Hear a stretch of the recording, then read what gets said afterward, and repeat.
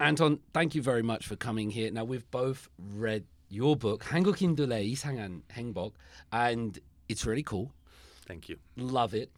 But before we talk about the book and the ideas in the book and your analysis of contemporary Korean society and the way you do all of this in the Korean language as well, I thought it'd be interesting to get some understanding of your foundations, because just before we started, you've been conversing so naturally in Korean, and I thought I'd try to understand you a little bit through Buddhism and Taekwondo, because these seem to have affected and shaped your journey to Korea and things like this. So shall we maybe, which one comes first for you, Taekwondo or Buddhism? Well, it started definitely with Taekwondo. Yeah. When I was relatively young, I started practicing martial arts. I had always been fascinated with Asian culture from a very young age, for no particular reason, I guess. But anyway, so I was always interested. And at some point, I just started with Taekwondo, and I was looking around. I'm from Hamburg in Germany, and I looked around at different martial arts school, different Japanese martial arts, different martial arts in general. Yeah. And for me, it was most important not so much what martial art I practiced, but who was teaching me. Right. And so the master was most important to me. And when I met my master, at the time, I realized, okay, this is the man I had been looking for. And then I practiced with him for many years.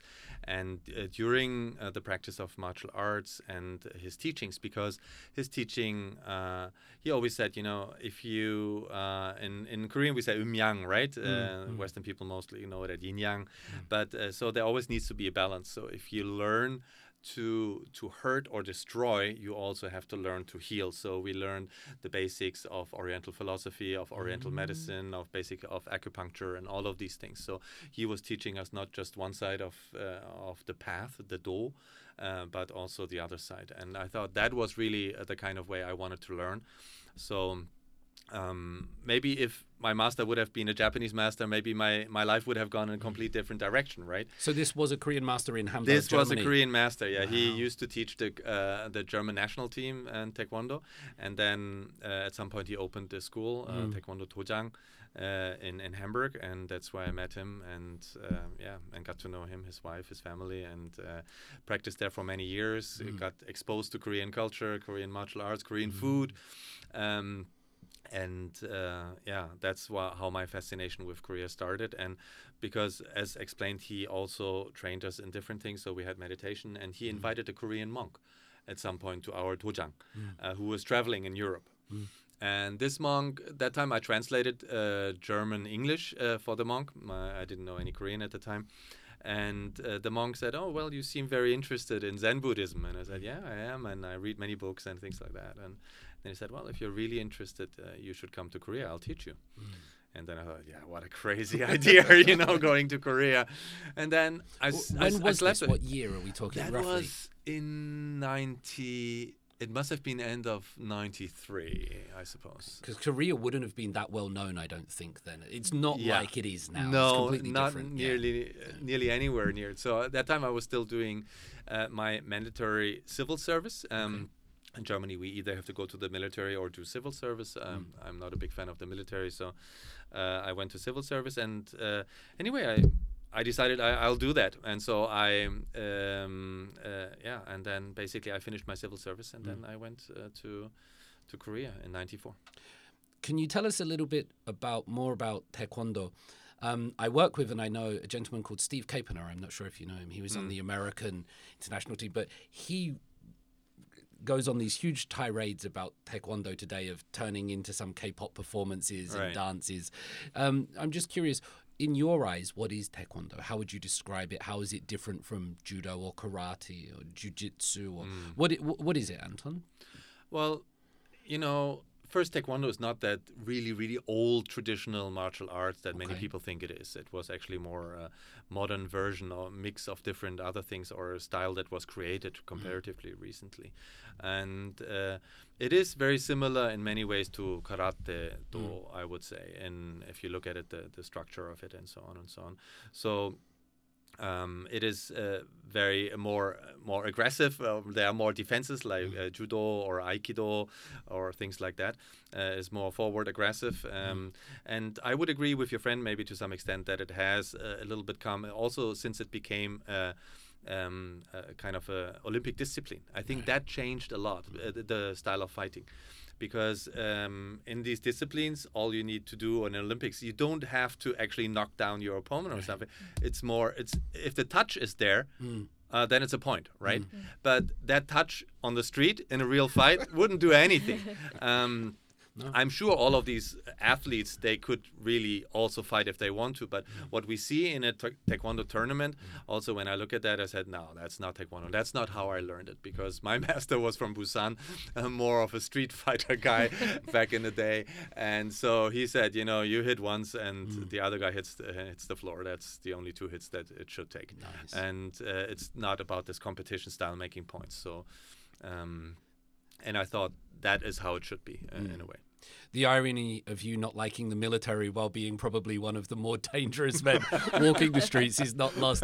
Could you maybe just give us one of the ideas of Taekwondo or a foundation or a concept? Because some of them you're using the opponent's energy against them and things like this, but I'm not sure, are there any sort of common or core ideas or fundamentals of Taekwondo as you learned it?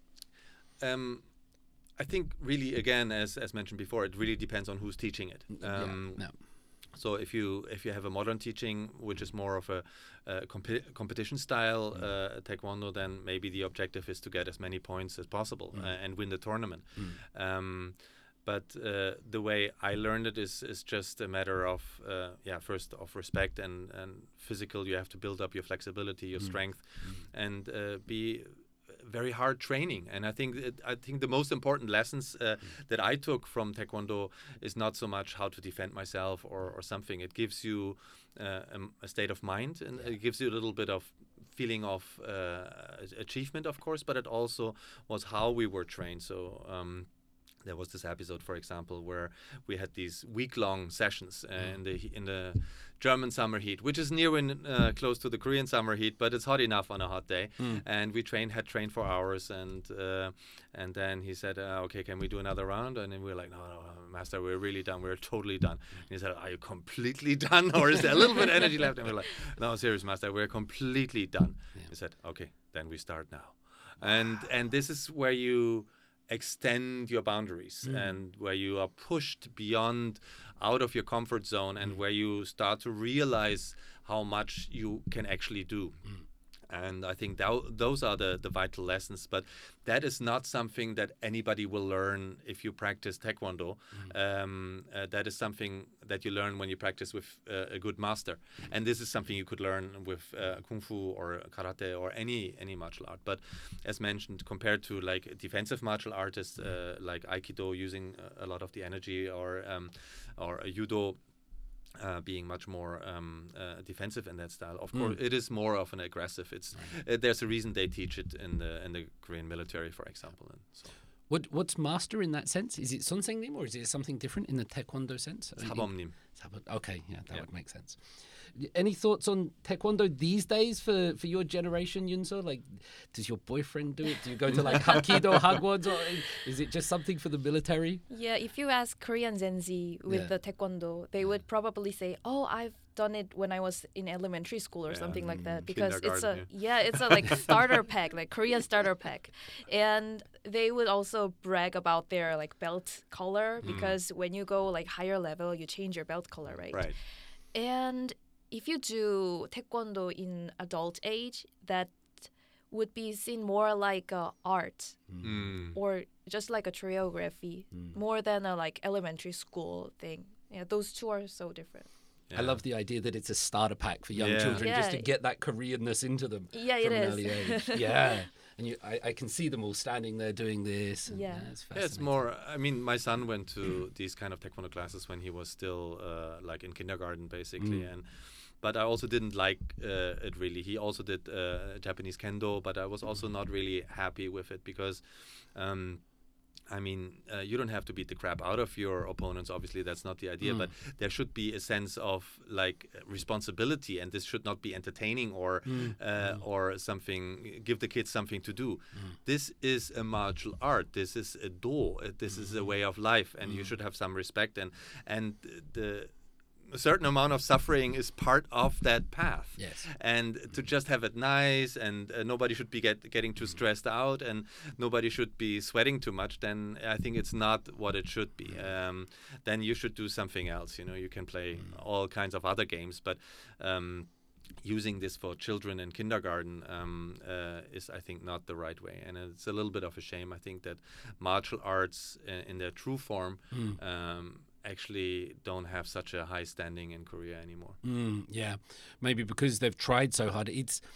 It's become sort of like physical education or 체육 or just babysitting. Right. Give them some chance to run around. Exactly. Give them something to do. Give them a belt. And use their energy, and so they're not running around in the house that much. Yeah, but that is not what martial arts was meant for. And of course, it comes from a background of war and fighting, but it has become over the centuries and decades. Obviously, it has become a form also to build yourself up, not only physically but also mentally. And it's not a children entertainment thing. It is something very serious. And because you find the true value in it when you suffer, when you redefine your boundaries of what you're capable of, and when you experience failure, or once you experience that pain, then it changes your mind. That connection between the mental and physical being, I think, is so very true, so very important. You've mentioned a couple of times the idea of to, the way. You've mentioned yang as well, the yin yang. So maybe going from this taekwondo to Buddhism, there's many different types of Buddhism. You got invited to come to Korea to study by a monk. Can you tell us about Buddhism as you've learned it, as you've understood it, as it's been part of your life, please?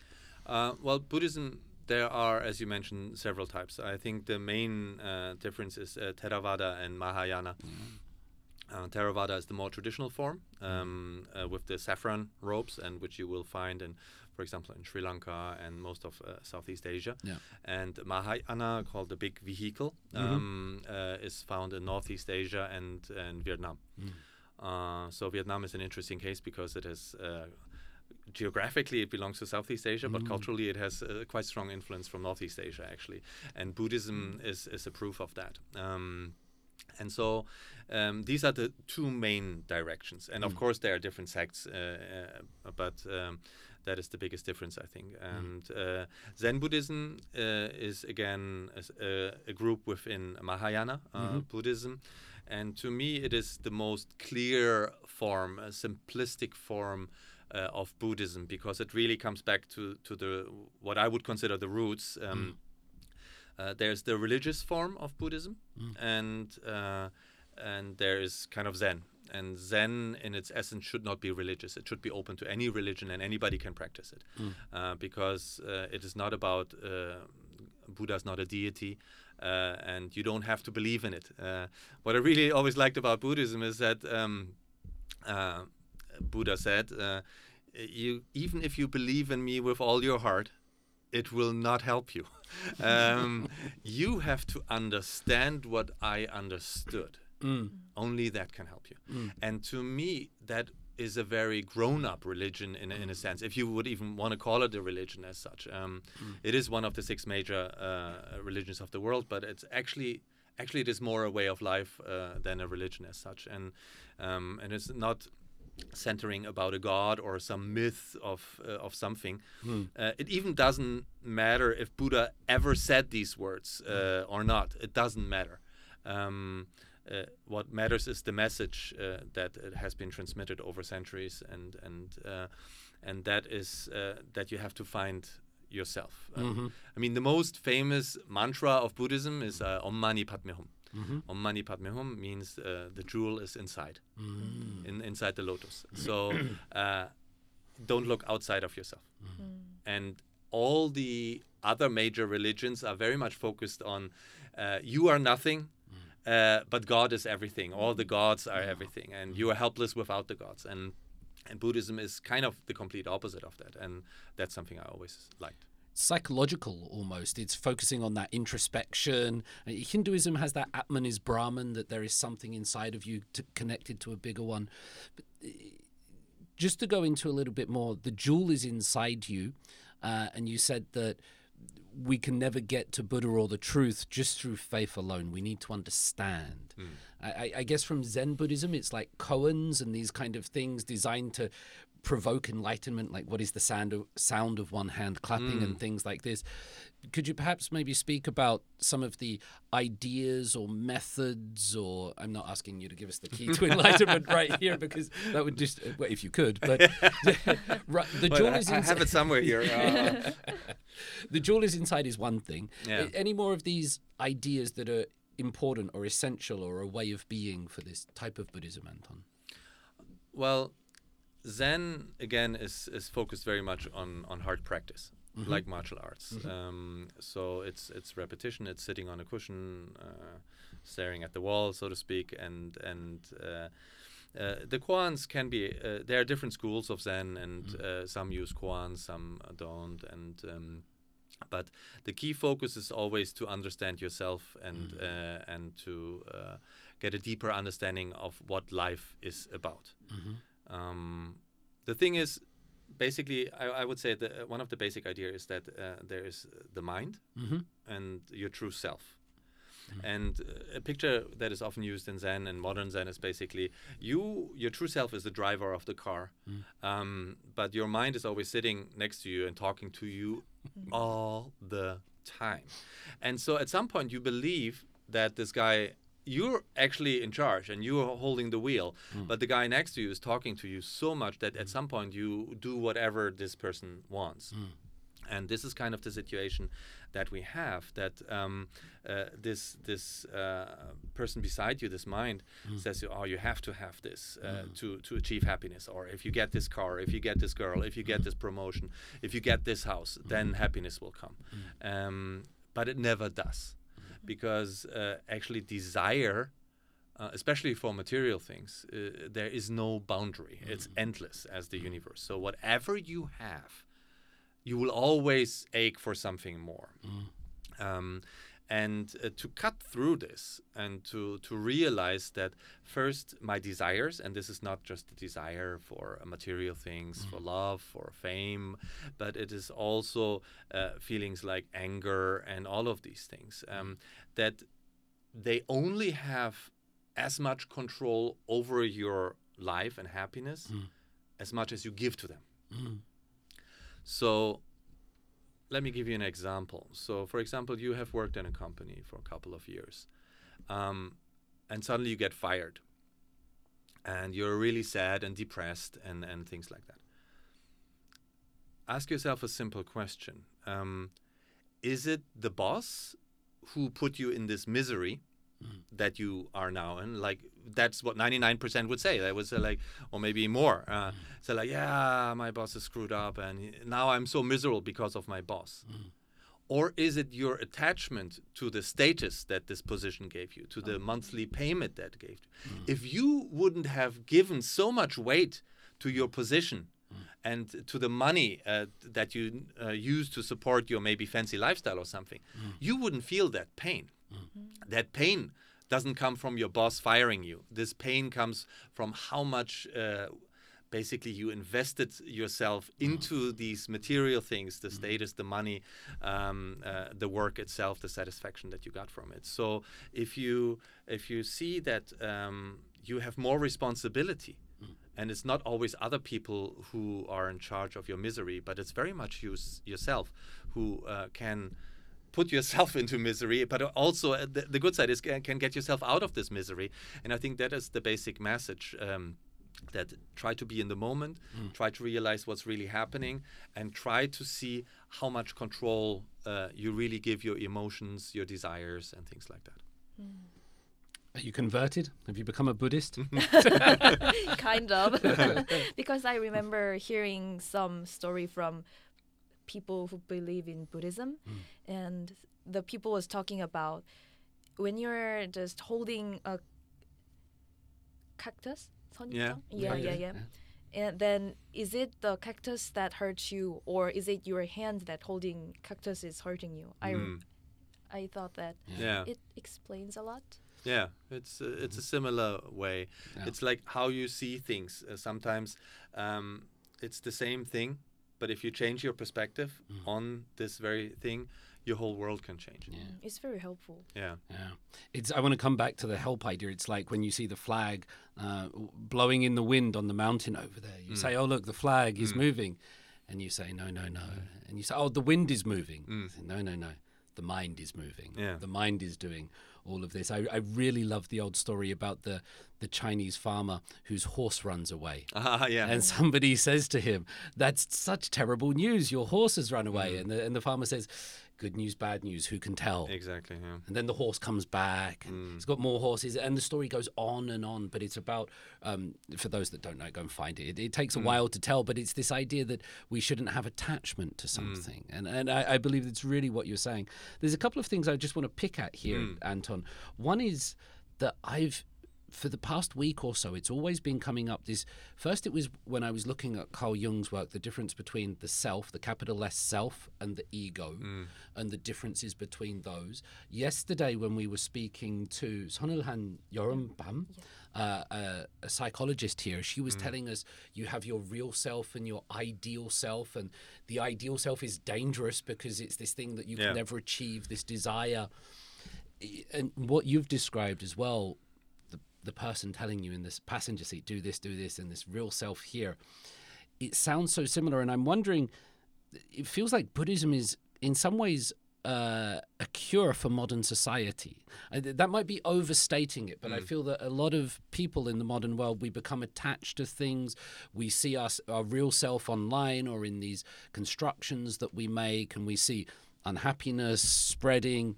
Is there some kind of deep wisdom in there, irrespective of all the religion aspects of it, that it's a cure for us in some way? It's psychological. Absolutely. And because I think society is drifting in the opposite direction from what I just described. So Korea, for example, could be called the most materialistic country in the world because if you count it down per capita, no other nation in the world, people spend more money on luxury goods. And the use showing how much you have of fancy cars and fancy clothes and stuff like that is so hugely important in this country. So there is this materialistic part, and but also with the SNS culture, people almost create an avatar of themselves, and they create an online being that actually doesn't really exist. So I also said like that I have the feeling that these days it's more important to appear happy than to actually be happy. So you project a certain happiness, and then, but over time, if you start to create this persona which has the really cute girlfriend or nice looking boyfriend, and you have all the jewelry and all the clothings, and you go to these fancy resorts, and you have this really great lifestyle, which is just maybe 1 or 2% of your life, and the rest is really crap.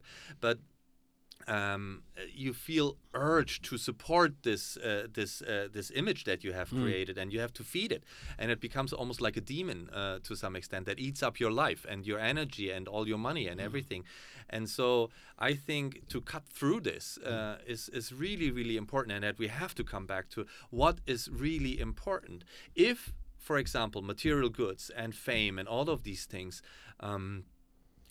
could create happiness, why have you so many stars using drugs, and we just had recently the suicide and all of these things? Why are so many rich, famous people so miserable? That only drugs can give them a little bit of an elevation of feeling happiness. Because to me, getting all the things that you want is not heaven. That is hell. If you get all the things that you want, you end up in hell.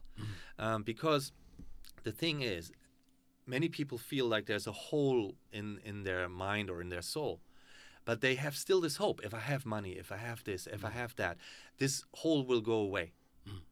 So through the hope, they can carry on and overcome their depression and their feeling of maybe self-loathing to some extent. But if you're rich and famous and you have all the things that you always wanted, and this hole doesn't go away, then what do you do? And I think this is what creates this. That is why many K-pop stars, actors, and so go to drugs or alcoholism or even suicide at some point, because nothing can make this hole go away. Because all of the things that society and maybe your parents or everybody told you that would make it go away, it doesn't make it go away. You're already rich, you're already famous, you're already loved from all your fans. So you have everything, and still you have nothing. And we're told to love everything, actually. It's almost become part of our culture to consume, to desire. It's almost not our fault. In some ways, of course, we do have some control over it, but to succeed in this world, we're almost meant to sort of commodify ourselves and become an entrepreneur of our identity and put it out there. And what I agree with you 100% is this desire can never be satiated, and it just you said it becomes a demon. And one of the things I've often thought about is that we've lost our narratives, we've lost stories, and we've lost tales of the demons and the horses and the dragons, and we tell each other about a 3.4% increase in this, and that doesn't move anybody. That doesn't give us anything. I heard this brilliant expression of what hell is. You just mentioned it. The hell is experiencing the bad experiences your choices gave to other people. So hell is not a place, but all of the bad things that you've done that you made other people experience, hell is when you have to experience those things, conscious of what you've done to those people. So if you've made people sad, unhappy, crying, if you've been cheating on somebody, done all this, you then have to experience that, knowing that's what you put other people through. And I heard that and I was like, that's heartbreaking. It's just a big window of karma coming at your life. And wow, that is the concept of karma. That and that's also another thing, because we're talking about Buddhism and everything, which I really liked. That was past tense, Anton. No, which I really like. Sorry. It's there is no forgiveness in that sense. And though forgiveness is a great idea, but in Buddhism, actually, whatever you do, it will come back to you. And you can't say at the end of many bad deeds that, oh, I'm so sorry, and everything is erased. That concept doesn't exist in Buddhism. If you do bad things, they will come back to you. And I think that is, in a way, how life should be. There should be some kind of some kind of this idea that if you just say sorry, I mean, of course, forgiveness, I'm not against forgiveness on a personal level or anything at all, but this idea, because I believe in a religion, and I maybe even look at what's happening in around the world. People murder in the name of religion and even think they will get benefits for that and stuff like that. How can that be religion? How can that be anything that people support? Buddhism says you kill people, this will come back to you, and not in a good way. And any other religion that tells you murdering and mutilating other people, your God will love this. Sorry, I cannot get behind that. Are you a vegetarian? No, I'm not. I used to live as a vegetarian for a long time because I spent many years in monasteries. But one of the reasons why it was clear to me I couldn't pursue a path as a monk was I love to eat meat, I have to admit. We do have a lot of Buddhists on one side of our family over here, and I've spent quite a bit of time at the temples and I've never seen happier people than some of the monks that I meet. I don't know if happy is the word, but one of the more recent ones I met, he just had one eyebrow. It was a very clear monobrow that just went across, and the rest of him was bald. But one of him, and he was just beaming with just smile and warmth and happiness. And you know, we've met some, I'm sure, some rich people, some powerful people, some influential people, and these are meant to be the stars, the celebrities, the big people. But I've never seen someone more satisfied with everything than some of the monks that I've seen. You can see it radiating off them. It's I think, true. Sometimes. That is what actually got me into Buddhism, because I come from a Christian country, and I had met many Christian people or something like this, not a particular religious family, but still never anything impressed me. But I saw these monks and at least some of them, and I said, like, whatever they got, I want that, because that is a feeling. They had this feeling of lightness and something. They were not trying to convince me of anything, and they just told me that is how it is, and I felt there is truth there. And for the first time, I felt like, I've seen truth. And it doesn't have to be Buddhism. I think this, like I said, the path of Zen, for example, is open to all religions. And I practice with people from different religions in monasteries together. It's a way of finding your true self. And I think that is something that, in the end, should be the goal for any religion. So that is, I think, and as you said before, maybe to look into this, some kind of detach yourself from your desires a little bit and look at, are the things that I'm pursuing in my life, are these the things that actually really make me happy or will make me happy in the future? That is a very, very long and hard stare you should do at your life. And I think that's what I talk a lot about in my book, because people are so willing to follow in Korea, where society seems to dominate every decision you make. Every decision is already made for you. But if this doesn't make you happy, of course you can blame society, and for some extent I can understand that. But at the end of the day, you're the only one who can save yourself. Don't expect anybody to come and save you. And if your life is miserable, and it has been for 10 years, if you follow this path another 10 years, you know what Albert Einstein says, like repeating the same thing and expecting a different outcome, that's insanity. So I would say if you pursue a path in your life and it's making you miserable, and just continuing on and hoping that at some point it will in a miracle it will turn around, that's insanity. If you're not happy with your life, you have to change it. And the biggest blocker is fear. People are afraid to cross boundaries, to experience something new. They rather stick with the misery they know than they are more afraid to lose whatever they have than to experience something new and say, okay, I'll make a cut here. I need to change my life. And there are very few people who can actually do it. Speaking of happiness, I wanted to ask you about two things about 무소유 thing in Buddhism, because as you know, Korea is highly materialistic society, right? Yeah. So first of all, do you think that modern Koreans need to practice 무소유 or close to that? And the second question is 무소유 possible in Korean society? Maybe you have to explain what 무소유 means. Yeah. As I believe, I'm not an expert. You have lived more in Korea than I lived, so I'm not very proud to say things.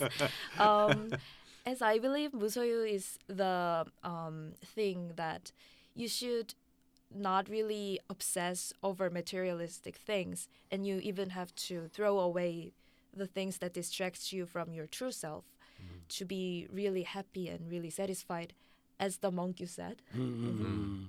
I think detachment is really the important word that you, I think you can still enjoy good things in your life. You can have good food, you can have nice things. The question is, do you own these things or do they own you? Oh. Right. So if there is something which you cannot give away anymore, you don't own it anymore. It has begun to own you.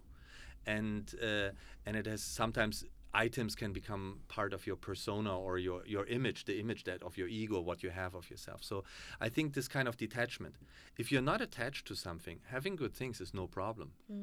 But if you become totally attached to them, and I think that is the problem that we see not only in Korean society, but in Korean society in particular, that people become extremely attached and kind of identify themselves over the things they own.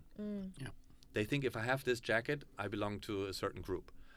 Or if I drive this kind of car, I belong to this kind of group. So the car is not the problem, the jacket is not the problem. But if you start to identify yourself or basically said, I'm that kind of person because I have this item, who's the owner? And that's the thing. So I would definitely say that Korean people have this very materialistic path. And the reason is, where did this come from? I think it's a very natural thing. And for example, if you look at rap music, for example, rap music is a little bit the kind of music style where first this materialistic thing was very much focused on, I have this big chain, I drive this big car, and you're all trash, and I have much more money, I have so much money I can't count it anymore. And where the rap music started from black people. So black people, for example, for a long time of their history in the United States were suppressed and relatively poor. And so for the first time, people have money. And then they want to show it, and they want to talk about it. That finally I have something, and I think if you look at many rappers, for example, gold chains and diamond rings and all of this, or look at all the money I have, and this big car and things like that. Korea is a little bit like that. Korea used to be extremely poor for a very long time, and finally we got money. Yeah, and finally we got attention. So let's show how much we have. I think that is to some extent very understandable. Sadly, it's not a path to happiness. And bragging about how much you have and identifying yourself through the objects that you own can give you a short-time feeling of bliss or a short-time feeling of satisfaction. But satisfaction or a moment of bliss is not happiness. Happiness is something that should be, that I think true happiness you can only reach if you detach yourself from objects, not through gaining more and more objects. And I think this is where Korea just went the wrong way, where I think they were closer to happiness back in the day. So for example, my experience, now it's 30 years, it's from 94 to 2024. So people had much less in the 90s, but I think they were much happier.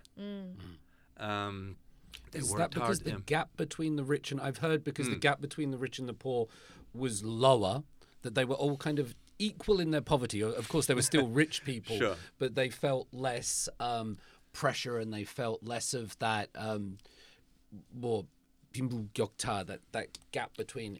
Was it related to that or? I think so, and it's different reasons. I also think when you're moving up every year, you always feel like, it's getting better and better and better, and that also creates a certain happiness. But people were a little bit more simple, and the joys were more simple. There was no brand. Not everybody was running around with Gucci and Moncler or a jacket or whatever. People had simple clothings, and like imported cars was rare that you had people with imported cars. So maybe everybody was a little bit more on the level, and people were more on a human.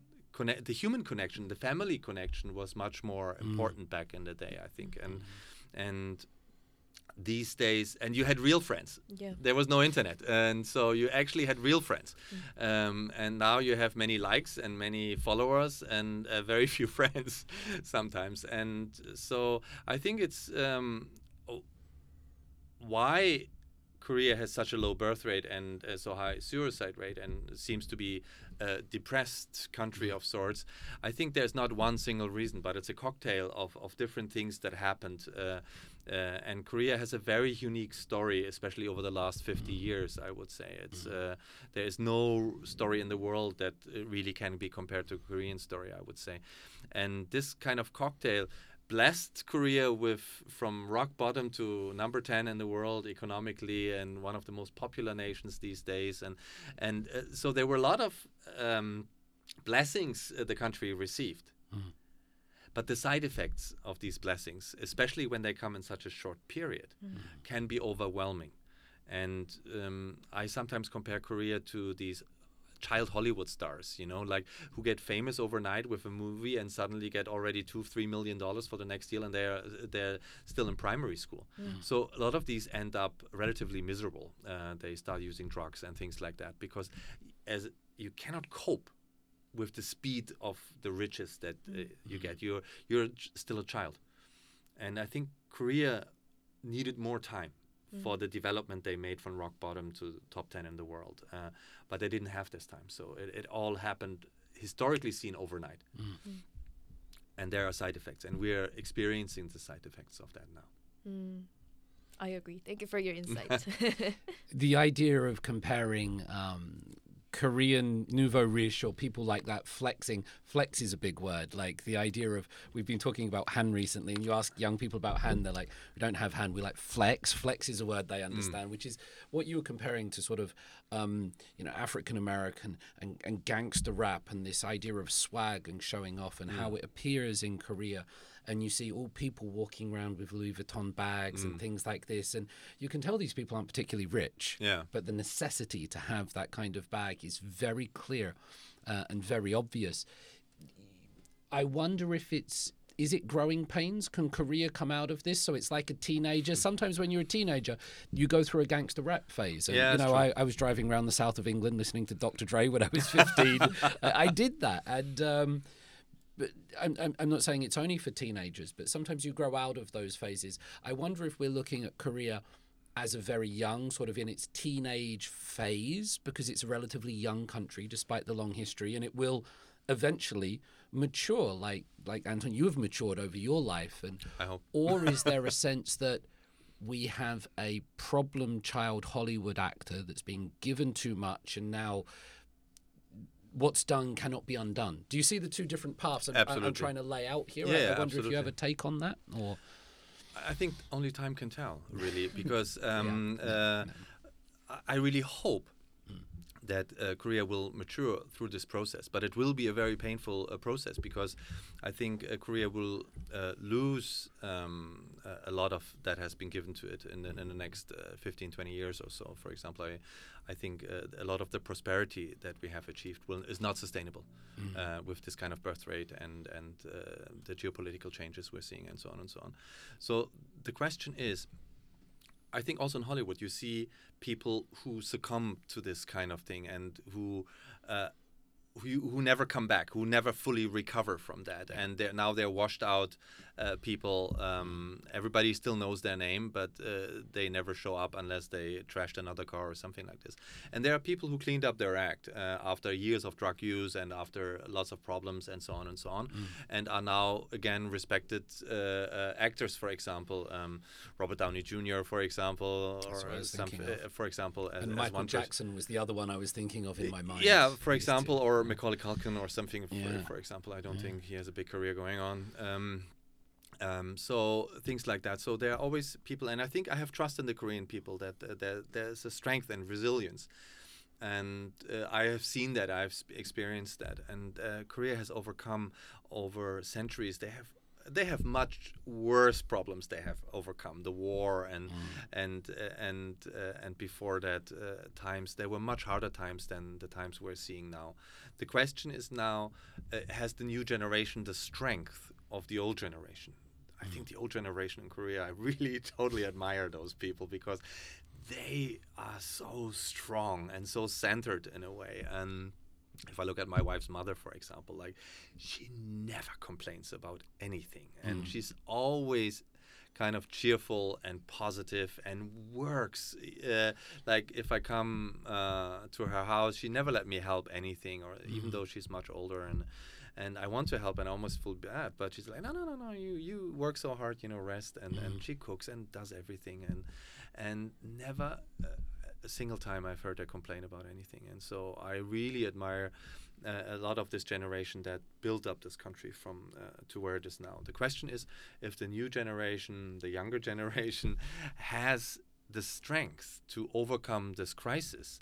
But I think it's somewhere in their genes. So they might be a little bit more sensitive and wimpy in our perception, and I sometimes feel also a little bit angry with that, like that they're too come across as a little bit too wimpy. But I think when it comes down to it, I think they still have it. So if I would be a betting man, which I'm not, I would put my money on the Korean people. Because it's a different challenge as well. It seems he's talking about you here, and so you and your friends. He's got all this Latin and Malia and things like this going on. What do you think when you hear this? Do you think your generation has the strength and the courage to get through these things, like the mothers and grandmothers of yesteryear? Or I agree with you saying that older people are more strong and centered, and I also think that Gen Z type of Korean young people is more willing to start something, or they are more like engaging, but they don't really have the resilience to like recover from things because they were like treated more softer than the older generations before because they went through so much things. But Gen Z Koreans were raised in such a soft and protected way. So I guess we should learn more about resilience and being strong and being consistent. Then we can be hopeful, maybe. Do you think your generation is more empathetic? You have more empathy, like 공감, towards different identities and people and They things? seem to be in SNS because we express feelings on SNS, but us, in my opinion, is more self-ego-centered. So we are more empathic on ourselves, not others. Like we say "우리," You but said we're it, I not didn't very. say it. Yeah, I think that's something almost anybody who has been here for some time, and also the Koreans, the older generation, really feels very strongly that the new generation is much more self-censored and much more concerned with their well-being. They used to be, everything in this country used to be "우리, 우리, 우리," and I said they should change it. It should be now "na, na, na." You know, a lot of that has changed, and that's not all bad, maybe, because obviously we're individuals, and the question is always, I don't judge good and bad, you know. I just think, does it make you happy? If it makes you happy, then fine, you know. But I don't think either extreme, because you asked me what are the centers of Buddhism. One thing the Buddha discovered, like, I don't know if you know the Buddha's life story a little bit, but the Buddha first, when he started practicing, was extreme austerity, and so he almost killed himself with austerity. And then he said, it's the middle path. You need to pursue the middle path. Extremes are not the way to find the path. So either extreme, and I think that also can be applied to maybe political sense, to left, to right, or something, you know. What we see now with the whole woke movement or the extreme leftist movement, I think actually, you know, they are coming close to the right and saying this needs to be cancelled, this needs to be forbidden. So every time you have extremes, be it religious extremes, political extremes, or other kind of extremes, extreme materialism, or something like this, then it rarely leads to happiness, I believe. So you always have to question yourself. Too hard can be not good. Too soft. I would say like a good blade is soft steel and hard steel together and hammered a lot, because the soft steel make the blade flexible. The strong steel make it that it doesn't bend. So what damast steel, as we say, or like a good Japanese blade, or it should be many layers and hammered of different kinds of steel. And I think this is the way it should be. Yeah. The non-military man talking about weapons. I like knives. Yes. I do like knives. I cook a lot, and I have a lot of damast knife in my kitchen. Excellent. Before we get on to some of these ideas in your book, I just wanted to ask about Buddhism in modern society today. I mean, we asked you if you see much taekwondo about and things like that. But in my ignorance, I thought when I came to Korea that I was going to be able to sit in the mountains with a guy with a white beard, smoke a pipe, and find my inner penguin. It's more Theravada, Southeast Asia, as you said. But you don't see much Buddhism in and around, like the capital city of Seoul. The temples are hidden in the mountains.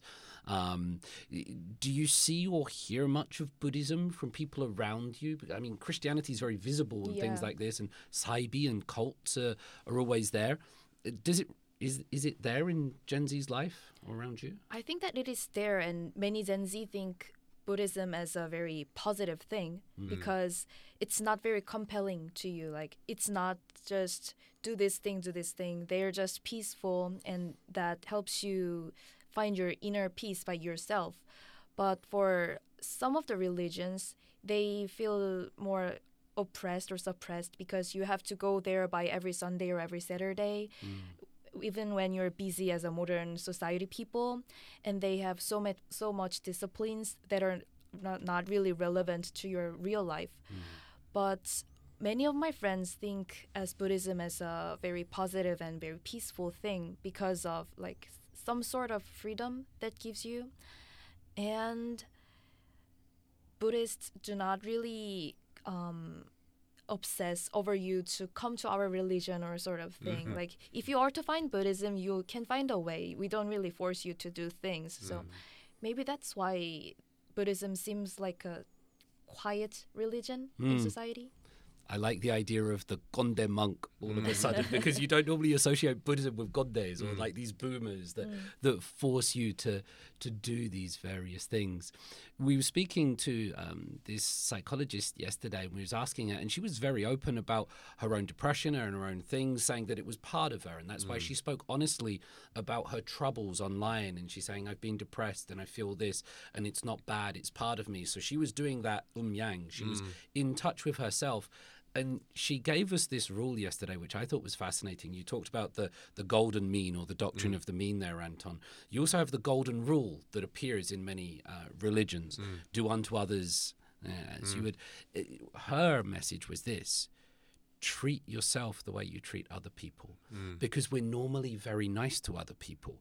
We meet them, we smile, we shake their hands. Hi, how are you? Very nice. Even we don't like them. And then we go home and we say, I'm such an idiot. I hate myself.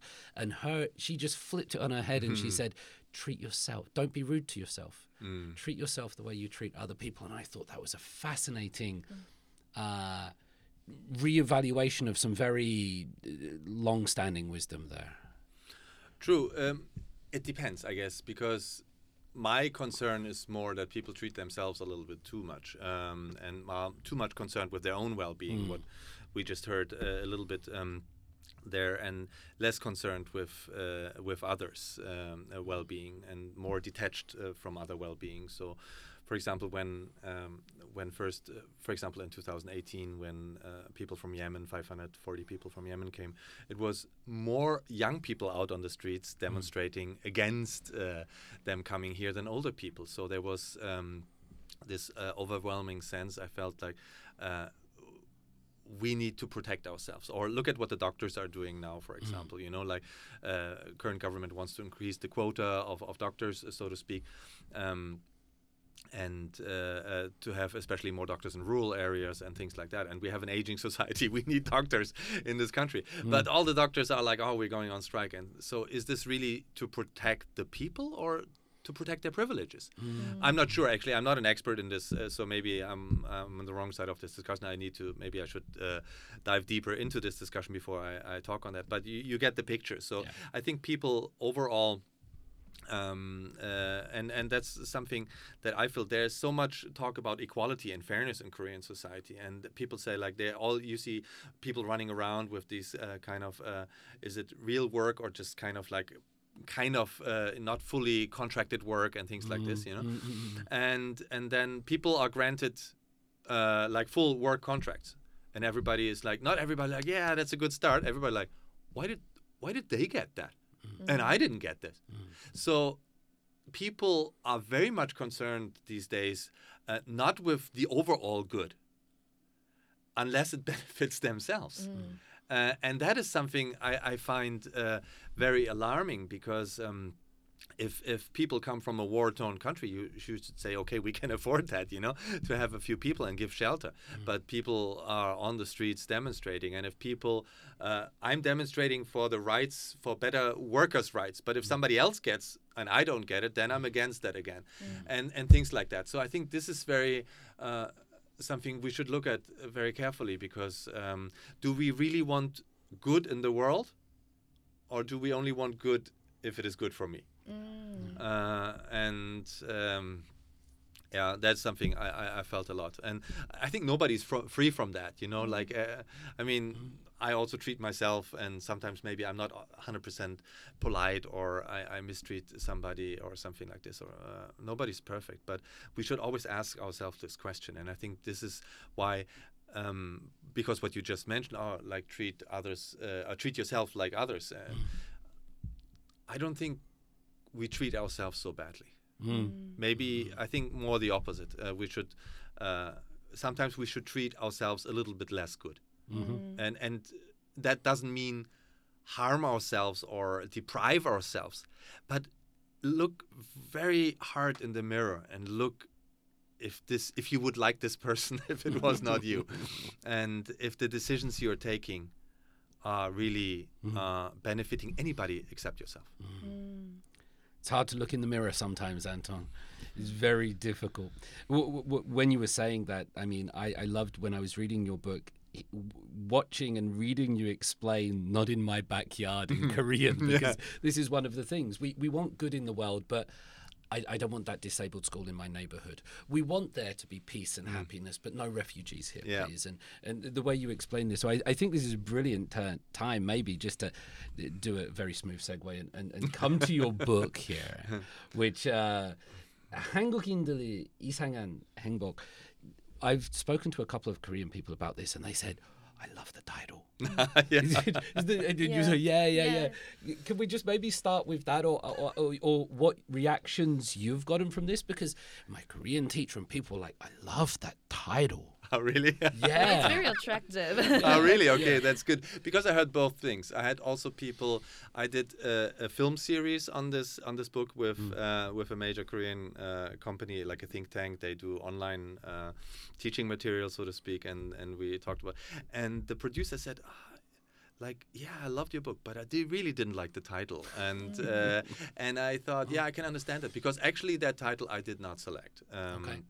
I wanted a different title initially. And what kind of title were you going for originally? Can you remember? Yeah, basically, kind of, if you translate it into English, like a stained happiness or something, like an Orloginen, oder like, actually the Korean title we thought of was like almost like the operated happiness. So you make something, because Korea is so famous for aesthetic surgery. So kind of the beauty is kind of created, but they thought the publisher thought maybe this is too strong, but I didn't like the idea of 이상하다 so much, because 이상하다 has a negative connotation in this kind of context. I would say it's strange a little bit, and I think it's a different kind of happiness, and I wouldn't agree with all the aspects of it, but they said this would be a good title, and I understand that it would also be appealing. So to hear that it is appealing, well, then they did a good job. I want to pick up on very quickly 이상한, because Extraordinary Attorney Woo. It's a K-drama, but in extraordinary, it means special. But in Korean, that was 이상한 변호사. That's true. How does 이상한 work? Does it mean like weird, strange? Does it have a positive nuance? Sometimes, like in this context, 우영우? Not really. It has like double-sided meaning, because like there is Korean slang that 참 이상해, which means like, oh, how can I explain this feeling? Like even when you're in love, or even when you have to do something, and then you can say 이상해, kind like casually, but you can mean strange or weird with 이상한. But when I first came up with your book title, when I just saw your book, I thought that 이상한 doesn't mean really bad, strange, or bad, weird. It just made me curious about what happiness is something weird or 이상한. What is 이상한 that he meant? Yeah, it's a nice contrast, because 이상하다, weird, strange. How can happiness be weird or strange? Happiness should be always positive. And so I think that's why they came up with this title, and I also liked it in the end. But initially I had this feeling that it almost is a little bit offensive in a certain way, and I didn't want that to happen. I know there are parts in this book which maybe Korean people, depending on their perspective on things, find offensive, but in a way, or that bugs them a little bit, and that can't be avoided, I think, that sometimes people perceive things. But my general idea was, as I also say in the introduction, it is kind of a sweet, bitter love letter, actually, to Korea, because I wouldn't have written this book if I wouldn't love Korea with all my heart, because it's really it's saying the things that need to be said, and to be honest with somebody that you love. I think that is a true expression of love, not always saying everything is great, everything is so super, and all the time, and never addressing the demons or the ugly things in the room. If you don't do that, then you're not a good friend or a good lover or whatever it is. So this is me trying to point out some of the things that I've seen over the last 30 years, and where I think change went maybe in the wrong direction, and also giving a few ideas or hints how we can remedy maybe some of the problems. Yeah. It's very interesting because it's easy to do the gukbong narrative. It's easy to do the Korean #1 sparkling, and Korean people will generally love you for that. Yeah. And they will glad, but you didn't do that. You were willing to show the demons and things like this. There are many topics in this. Was there one that you thought this really needs to be said? And the one that you think it might change over time sometimes, or you have conversations, but you're hitting basically every hot topic about Korean society. This is not just about family, but this is family and education and money and marriage and love, and even the home and cooking and all of these things. Was there one that you thought, we need to say this? Even though it's not a secret or anything, but I think the longest chapter is about education. And people always ask me, if you could change one thing in the country, what would it be? I think it would be the education, because I come from an education family. Both my parents were teachers, and I also came here and I taught at university, I taught at schools, and I'm teaching now to some extent, giving lectures or coming to these kind of talks. To some way, it's all part of teaching. But teaching is a very powerful tool, and we talked about Taekwondo. That's how I came to Korea. You can change people with teaching, but if you start the wrong teachings with children, if you force children into something that they don't want to be, if you teach them materialism, if you teach them the wrong things, then it's very, very difficult to remedy some of these effects later. So if we want to have a better society, we need to start with teaching and education. And education to me is not only what happens in school or university, but it's what your parents tell you about what is valuable in life, what you should aim for in life. Education and all that belongs to this topic of education is the one thing where is the only chance, I think, where we can really change the system. But it's also the most difficult thing to change, because Korean people are so obsessed with the current system they're having. And even though most Koreans would even agree that the Korean system of education is screwed up, but still, again, not in my backyard, kind of like, okay, we should change this, but my kids are still in this system, so let's wait until my kids are out, and then you can change it all you want. So everybody has invested already so much of their time and money into this system, even though they understand it's bad, that they feel, a terrible sense of loss if things would be changed now.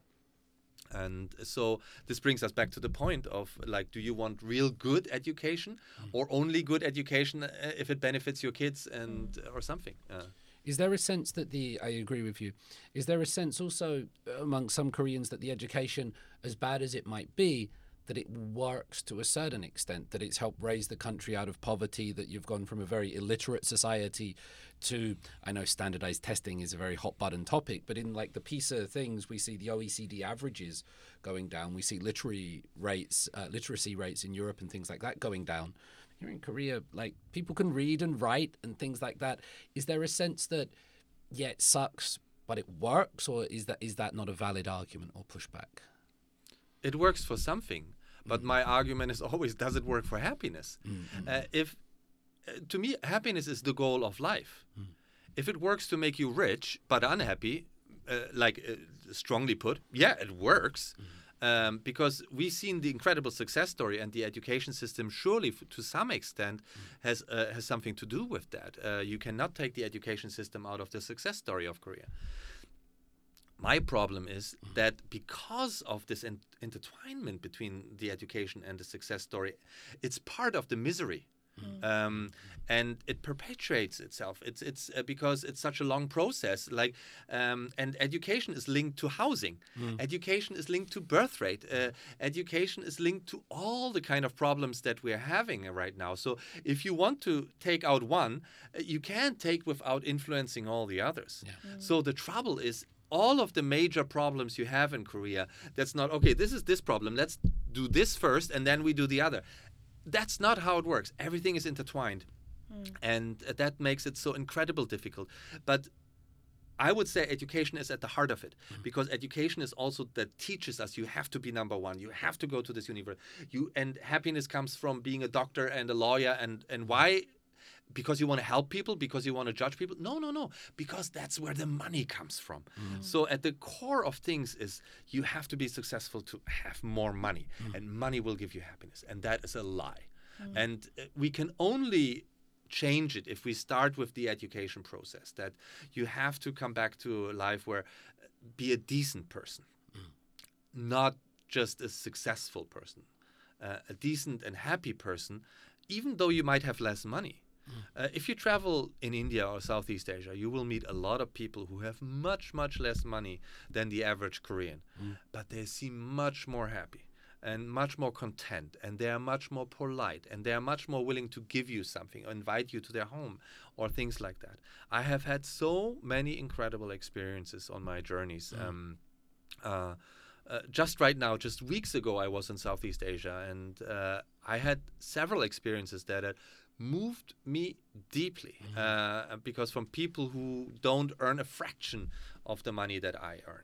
And so it really humbled me again to see these people, their generosity and their politeness and things like that, which was very genuine.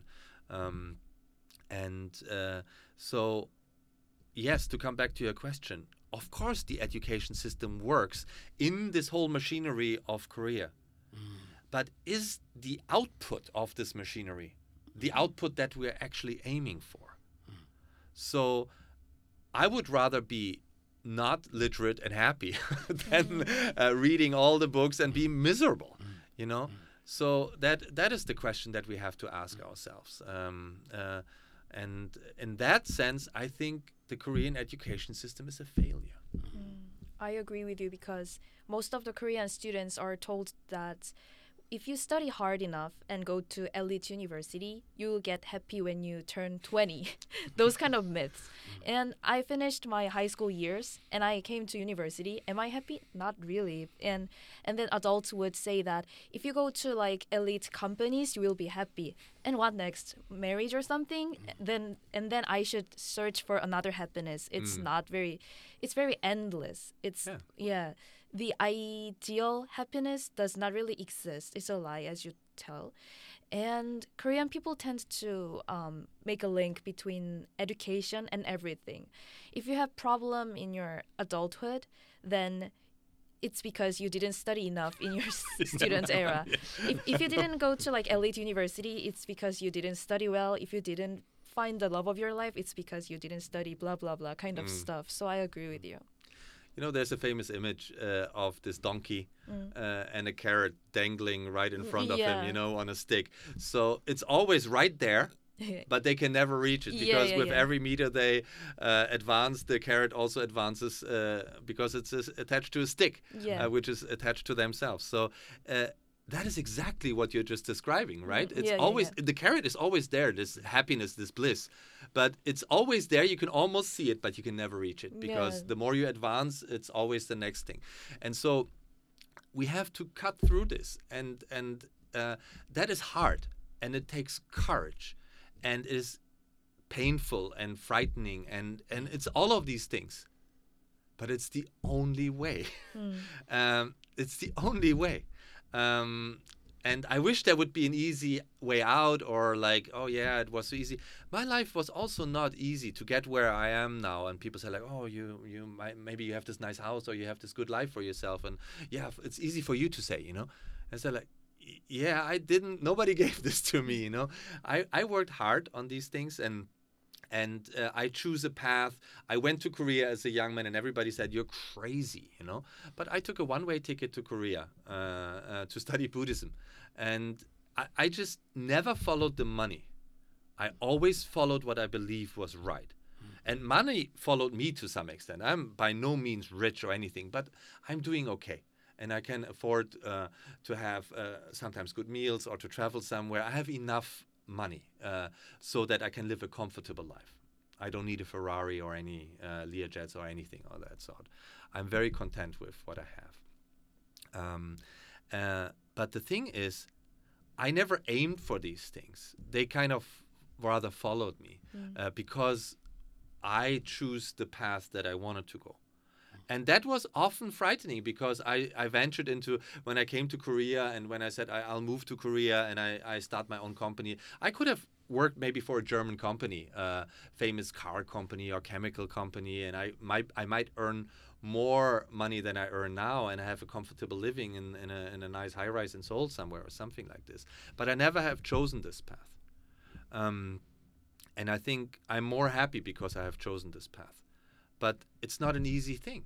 And you have to have the courage, and you have to be willing to endure and face your own fears. Your fears of failure, your fears of loneliness, your fear of maybe poverty if things don't work out the way you want them to do. And people always try to avoid pain and things they're afraid of. But this means that we build a prison around ourselves, and these prison walls, they are made out of our own fears. So you're the only one who can tear them down. How does changing... I'm suddenly very motivated. You're great at this. How does changing the education work? Because if we agree, and Yunso does, and I'm sure many would agree with your diagnosis of the problems, that it's focused on goals rather that it's unattainable and always giving this carrot, the university, the job, and things like this that never satiate people. What's really interesting in your book is that you do, and you've just said, you learn lessons from Oman, you learn lessons from Southeast Asia, you learn lessons from countries that are far less economically developed than South Korea. How does the change in education take place? Is it a policy thing? Is it a case that Korea needs to learn to accept that other countries have something to teach it, and these countries might not always be this kind of 사대주의, look to the West and that look what Harvard does or something like this, but there are lessons elsewhere. If your diagnosis is correct, what next? It's very difficult because, like I said, it's such a multifaceted issue, the whole education issue. But sometimes people say, okay, if you want to fix the education, what should we do? And I always say, if I would be president, I would just no more hagwons. Hagwons are forbidden, and everyone ooh. And I said, no, okay, I know I can't do that. But it goes a little bit in this direction because first, children need time to play. Yes. And children need free time. But of course, this brings us to the problem, how do the parents take care of them? They have to work. Now, just recently, the government said, just today, if you read the newspaper, it's a primary school until 8 in the evening. From 7 in the morning, it's until 8 in the evening. That's 13 hours for primary children. Are you insane? That is the solution to the birth rate? Are you serious? So we're moving in the wrong direction, and we need more support for parents, and we need more children to be happy. And I think a lot of the reason, and that's what also people told me, if I asked young people, why don't you want to have children? And they said I've been through hell. I don't want to send anybody through the hell I went through. So first we have to remove the hell things. Then people, and also a second thing is what really struck me and really, I was in Sejong City. There's a think tank there thinking about the demography things and so on and so on. And I talked to this guy and I said why don't young people want to have children? And he said, they don't see family as something positive. The notion of family, which is such a crucial part of Korea, I always thought, and the bonding and family sticks together and you have to be a family and family is everything. Their perception of family is not very positive. It's just the father is always gone somewhere. The mother just drives them from one hagwon to the next. And actually in Korea, because of peryo, this kind of feeling that you shouldn't burden anybody with everything. You never talk to your parents about anything important. Not if you're depressed or if you have a boyfriend, a girlfriend, or if you discover that you like the same sex or something. You would never talk to your parents about those things. They are probably the last people to know about it. So there is no trust. There is no deep connection in many families anymore as it used to be. And so he said, for young people like this, I want to have a family. And they're like, yeah, family? Yeah, I can totally live without that. And I was like, oh, Jesus. Well, then we screwed up. If the concept of family is not a positive notion anymore, then we need to fix that. And like I said, it's intertwined with education. And I don't know really where to start. At the end of the day, what I'm trying also with this book or talking to people, giving lectures and things like this is reevaluate your life and think about your life. And you can start with your children. I educate my son different. He basically doesn't go to Hagwons. And I had a few battles with my wife because like, how is he gonna, later compete? And I said, like, trust me, he's gonna be more creative. He's gonna be. He has so many experiences. He traveled a lot with us. He has seen so many things. That is the currency actual CEOs want to see, not somebody who has good test results through repetition. And of course, he has the global stage to find a job later in life, as any Korean who speaks English has. But so I start to try to change things with lectures, books, and most of all with how I educate my own son. And that's where it starts. Do you argue about what time your son goes to bed? I'm just curious from a personal one, because we have similar conversations, me and my wife, about the Hagwons and the Hapkido and the piano and the violin and the swimming and all of this. I completely agree. Kids shouldn't be in school till 8. Get them home at lunchtime. Bedtime always weirded me out here. I came from a society where young children go to bed at 7:38. Exactly. And that's it. Here they're running around till. It's crazy. And it's our son is now 15.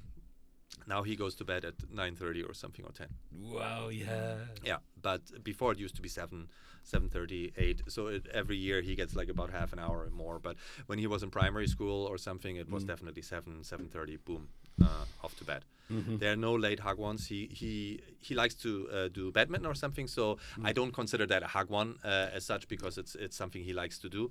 And he, for some reason, beyond my comprehension, he likes math. I hate math. So he does attend, or he used to attend a math Hagwon. But I always told him, if you don't want to go at any time anymore, I'll fight it out with your mom.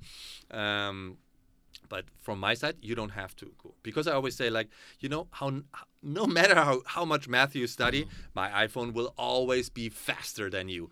But if you study something that, for example, like badminton, my iPhone can play badminton. My iPhone can swim. And so physical education is always something that is good. No computer, no AI can do that for you. So health, invest in yourself and that. And the second thing is learn things that AI and computers and smartphones can't do. And there are a lot of things. Languages, AI is getting better, obviously, in translating. But if you look at the current translation programs between English and Korean, lucky they're still very messy. And maybe in 10 years down the road, 20 years down the road, we don't need to learn languages to the extent anymore. But it will always be, if you have a loved one with a different culture, or if it will always be a different feeling to speak in your phone and have your phone translate instead of talking to somebody. So there are a lot of skills, I think, that you can learn, languages, philosophy, and all of these things, which smartphones and AIs won't be able to do for a long time, or maybe never. And so I would always say invest in those things. And how do Korean people respond to this? Because it's great that you live the life. It's not hypocritical. We can always have some 말씀 in society and then go and do these things. None of us are perfect, but you lead that life and you encourage your son to also live that life. How do Korean people, when you tell them about this, like no Hagwons, if I were president, like we get rid of these, we change all these, do Korean people in general, we can't generalize them all, but do they look at you like you're crazy? Do they listen to you and go, that's a really good idea, but we can't do it because of these reasons? How do they resonate? Yeah, I mean, first, mostly they kind of agree. If I say, like, this is how it is, and tell me it's not, I'm happy to be standing here corrected if you tell me I'm wrong. But they say, no, you're actually right, but it can't be changed for this reason. And then I said, but I'm starting with my son to make a difference. And he said, because, you're a foreigner and, and your son also, he speaks German, he speaks English, so he can go anywhere. But our kids, we're stuck in Korea here. And I said, of course, I would never say it's the same. No, it's not the same. My son has an advantage because he's 15. He's learning his fourth language now, and he has seen a lot more than most of these kids have seen or something. So it's not the same. No, but we don't live in the Stone Ages anymore, right? And there are airplanes, and there are scholarships, and and people do go abroad. So we live in a globalized world. If the kids really want to go abroad, then they should invest more in English skill. And I mean not memorizing vocabulary, but actually speaking English and learning languages or other languages, for example. Just today, for example, funny thing, I had lunch with a Portuguese guy. And he speaks fluent German, and so we're talking all the time in German. And at some point, I said I completely forgot to ask because it comes around so natural, You're from Lisbon, right? And he's like, yeah, I'm from Lisbon. So one of your parents is German or something? Why is your German so good? He's like, no, both my parents are Portuguese. And I said, so where's your German from? Oh, we have a German school in Lisbon. It had a good reputation, so my parents sent me to German school. So until the age of 18 or 19, I studied in German school. And there he is, a Portuguese guy speaking fluent German. Yeah. So it's possible. And back then, because he went to school maybe 30, 40 years ago, he was almost my age, so close to 50. And so this was a long time ago. That time, Portugal was not a top-notch country or anything, but it was possible. And there's a German school here too in Seoul, and there are different schools, a French school, and so on and so on. So if you want to make a change, it's possible. So my main problem is excuses. People, for example, they see my house and say, it's a dream house. I want to live in that kind of house. And I said, you own an apartment in Seoul, right? You know that if you sell that apartment and come down here to Gwangju, where I live, you could buy a bigger house than this one with your apartment money. And they said, yeah, but I can't leave Seoul. I said, okay, then obviously it's not really your dream. Your dream is living in Seoul. And if you could get a nice house on the side, that would be. But your true dream is not this house or this or something like this. That people are saying, that's my dream, but I can't. Well, then obviously it's not your dream. And I think that's kind of the thing that people make excuses. So when I come back to your question, what do people say? They mostly agree, but they mostly give me all the kind of reasons why it's different for them and why they can't educate their kids different because it would disadvantage them or something. My very close South African friend, Christoph, he sent, so his kids speak Afrikaans, English and Korean. He sent his son to German school. He sent his daughter to the French school. He said, Dad, I can't speak it. Well, you're going to learn. And just off you go. And I love that about it. There was one line in your book that was one of the first ones I underlined was that people would rather be unhappy in Seoul than happy outside of Seoul. And I read that and I underlined it. And I asked my Korean teacher and she was like, 지방은 지방이야. Like outside of Seoul, he's like this. And I was like, wow, it makes sense. When we were coming over here, Yoon, so I was learning a bit more about your education and how students sign up for their classes and things like this. But your education and your parents and what's going on with you is a little bit different from the normal thing, something like that? I think so, because my parents is the type of parents who highlights happiness over education, just like you. And they just want me to stay healthy and happy. And then I can be it is okay to be not in the top tier university when you're happy, and the happiness is not really related to the money or the education tiers or the job that you have. And not very much of my friends' family was type of that parents, because they believe that if you get more money, you get more happy. If you get the top tier university, you'll get more happier. So there are some of the stereotypical tiger moms of my friends. And some of them really succeeded to go to top tier universities that you can imagine of. But not all of them seems happy, but not all of them seems unhappy. And I can be unhappy too, but yeah, I can be happy as them are happy, like you know what I'm talking about, the happiness, the things. Yeah. But it's the parenting. So you're young, you're 19, you've not been abroad, you've done it all here, you don't go to a top tier university, but you're relatively happy, you're dating, you're doing all these things, and it comes from the parents' influence. Yeah. It seems to be that's the important thing. Very lot. Yeah. Were your parents teachers? Or? No. No. Okay. There is a future here. And absolutely. What I just want to point about that is sometimes we hear the horror stories or we hear the very extreme parts of society. And sometimes there's this whole like silent majority of people, not all of it, and I'm not trying to defend it, but just hearing Yunso's, like what she was telling me about how she goes through is like, some people are going to survive, some people are going to make it through. And I think also that the changes where the storm that will come to this country, to be a little over dramatic, it will change people, and it makes crisis makes people rethink their position. For example, you have all these Gucci bags and all these Louis Vuitton clothing and something, and then you suddenly get really sick, and I mean not even like a cancer or something, but you really feel sick and you have to lie down. You don't care at all about all the good things you have. All you want is a friend or your parents come over to take care of you and make a little soup for you. So it comes back. Crisis makes you rethink your original value.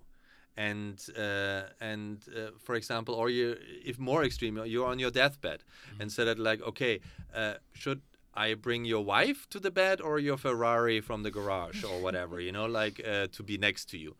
Would you have your old, maybe by that time ugly wife next to you, or your funky Ferrari if you have the money to own such a thing? I think 99% would choose this ugly long-time companion wife, which is a lot of wrinkles by now and stuff, over the fanciest car or diamond rings, because all these things can't give you happiness. So crisis makes you sort out your priorities again. So a crisis can be a cleaning process. I believe that in latest 15 to 20 years, Korean society will change dramatically, because due to the low birth rate, there will be not enough people to pay taxes. So the kind of wealth society that we have, I think, will crumble to some extent.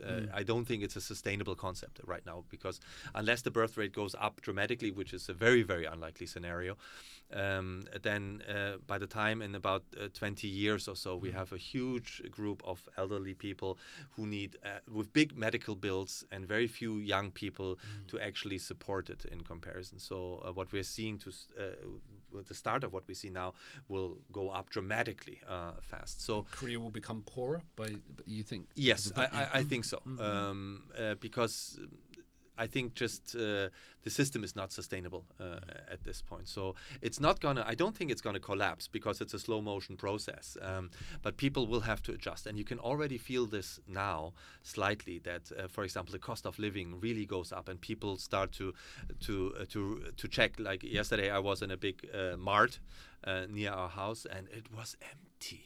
It's like people are not shopping anymore. And I looked at the goods, and I was like, okay, I eat less today. It was so incredibly expensive, but so the cost of living goes up, the house prices, all the food and everything. Labor cost also goes up, so going to the restaurant becomes more expensive, and so on and so on. But the wages don't go up in the same way. So what can the government do? They need to increase taxes over time to be able to pay the bills for the elderly people. And so I think this crisis that will come will clean out a little bit maybe this materialism, and people will start to realize that there are other values, and we have to re-examine our way of life and things like that. That is the positive outcome. We have seen a major global crisis, like when Corona started. I thought this could also be a cleansing experience, but it was very disappointing. It really rather reinforced. It brought the world not closer together, but further apart.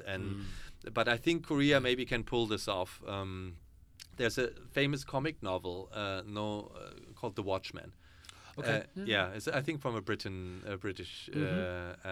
It's, I think, from as far as I know, it's the only in the list of 100 most important books of humankind. It's the only comic book in there. I bought it for my nephew. I haven't read it. I really? Bought it for him you should read it. It's quite it's a fascinating work, and the idea of it is that at the end of the day they create an artificial crisis. So like a fake alien attack, which never happened, but they kind of created, with the hope that humankind will come together, because now they have a common outside enemy. So all the struggles that all the nations had, that was the kind of basic idea. That's why this was created, this scenario, so that the people would come together. And I thought, when Corona started and everywhere, Korea had a prime spot right here. It was one of the first nations where it really blew up, and I thought, wow. When they started to go all around the world, I thought maybe this is the kind of crisis which brings the people closer. Everybody is affected. It's kind of an alien invasion, and we all have to work together to overcome this. And man, was I wrong.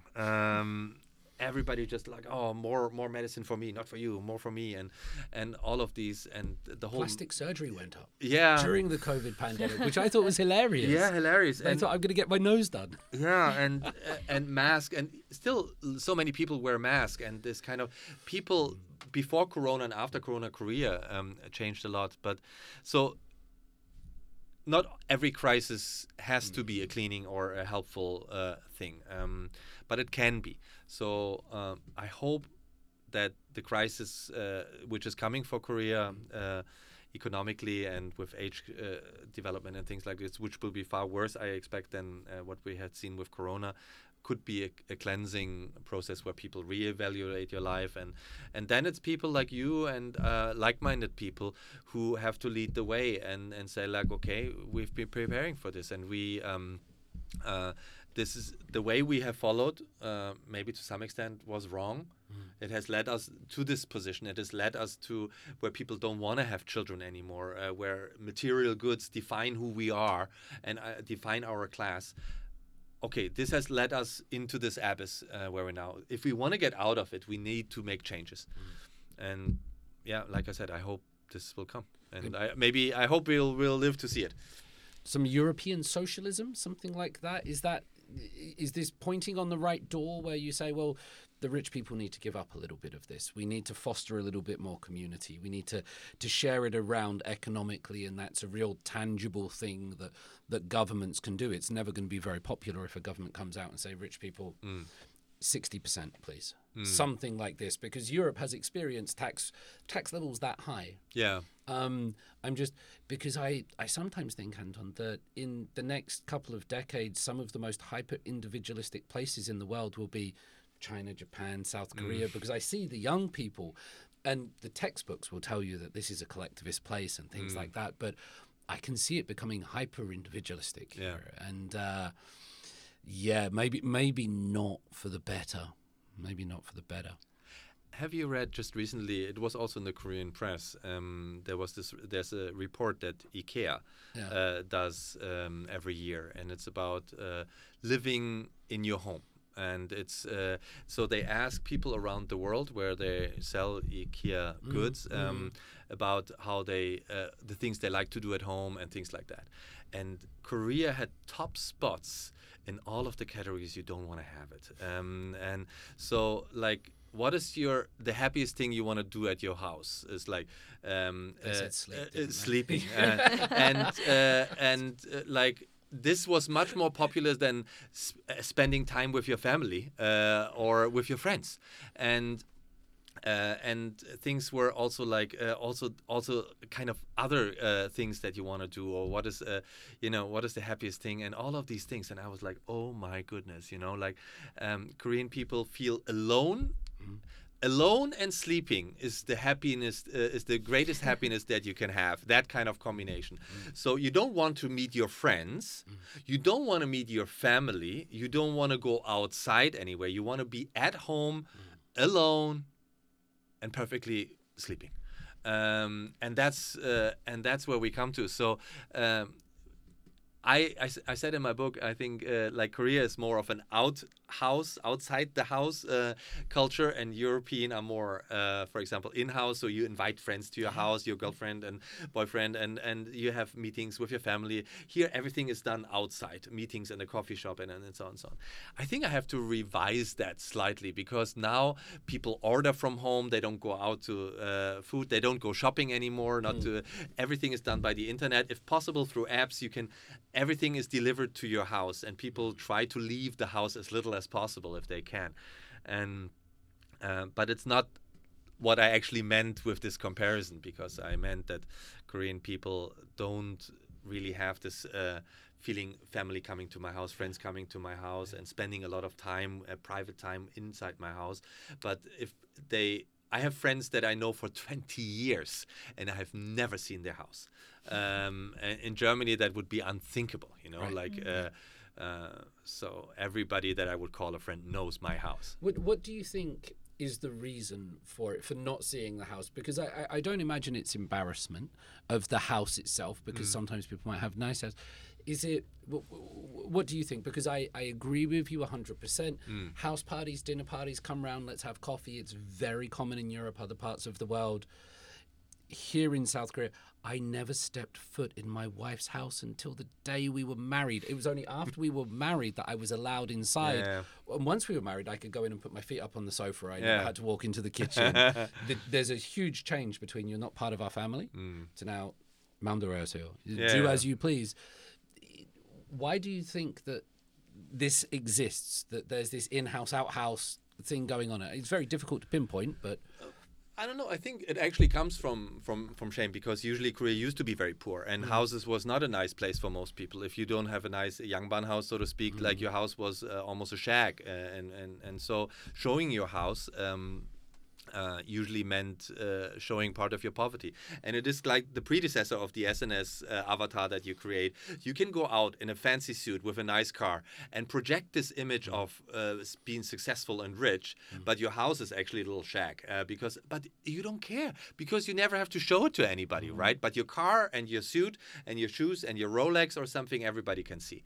And the only time you get usually invited to houses is housewarming parties. Yeah. So when the apartment is completely new and nothing has been touched yet, so it's clean as a whistle and everything is nice and neat, then they bring you to the house, one time show you around and maybe have a little bit of food, and then out, because 1 year later or so it will be, the kids have messed up everything, and it will not be that clean and nice an environment anymore. And so I think that people prefer to meet in a fancy restaurant, in a nice coffee shop or something, in an environment they don't where basically it's fancy and nice, and where they can choose how it is.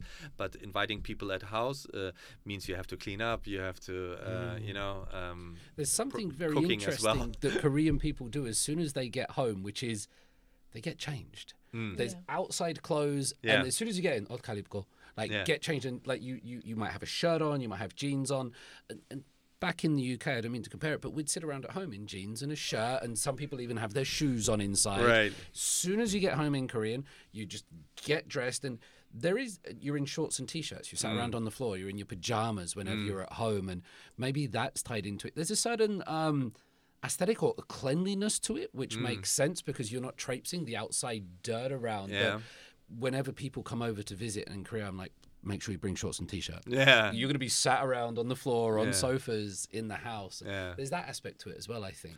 Yeah, it's interesting. Basically, I've become very Korean in a sense. You do the same? I'm not wearing pajamas, but I do have my house set of clothing, which are a little bit more comfortable, I would say. And also, I do cooking, and so I wouldn't want to... stand with my shirt and start cooking and things like that. So, or do the gardening with that kind of clothing. So, but for me, it's also to have a little bit of a separation, because I travel a lot, and I spend a lot of time outside of my house, being on business trips within Korea or outside of Korea. So coming home and having this kind of, okay, this is my space. But of course, I still more have an in-house culture. So in the sense that I always invite people to come to my house for dinner or even stay. We have, when I designed our house, I specifically created a guest room with its own bath, so that we always have an extra room for guests. That's part of also our house philosophy. No fences around our house, a guest room with their own bath, so that anybody can walk in, basically. We also have no curtains, lots of windows, but no curtains. So everybody can look inside if they want to. Everybody can walk into our house, basically, if they want to. And there's a guest room if you want to stay. So the no curtains perturbs me. As an Englishman, we're always closing. I know the Germans the mostly kids. too. Yeah, they build these nice houses with huge windows, and then they pull down the curtains, and you never can look inside. But I have nothing to hide. And by the way, I think that Korean outhouse culture and home alone place can be true at the same time. So you don't have to revise, because maybe Korean people do things outdoors. So they just want to leave their home as a black and white, the work and non-work place. Yeah. So I think that it just makes sense at the same time. But still, even if it was work and non-work, which is also a little bit for me the case, that's why also, at home, I work a lot at home. I'm a little bit of a workaholic, but still I try to, through the, taking off my watch and things like this, putting on more comfortable clothes, not my pajamas, but something more comfortable. You're really offended by that pajamas. No. I don't own pajamas. But that it feels a little bit of the separation. But at the same time, I'm always happy to invite people. So, but I invite not people for work. I invite friends. Sometimes, of course, also maybe business partners or something like this. Or sometimes. I have people from companies from abroad come, and they say the weekend, we have some appointments Thursday, Friday, and the next Monday, Tuesday, and I say, you know what, on the weekend I could leave you in your sorry hotel room in Seoul, but no, you're gonna come down to Gwangju, and we'll have throw some meat on the barbecue, and we have you get into the guest room or something. So I think that this sense of letting people in and welcoming people to your house, that is very important. And that is something that Koreans are very restrictive on, I would say. They don't let you easily into their house. Many house parties? One of my friends is very open to invite us to her house, but not all of us are willing to bring friends to home, because for me, my room is not really tidy to invite my friends. So it's the shame. Yeah, it's the shame, as you said. Yeah. You're right. And I want to be seen as I want to show them aesthetic room, but my room is not very aesthetic for me to share with them, and I want my place to be my place, my own place, the place to rest. Because sometimes Koreans just make appointments with friends, which is another schedule, not just leisure. So I personally think that many Koreans have many different opinions, but for me, I think that my home should be my place.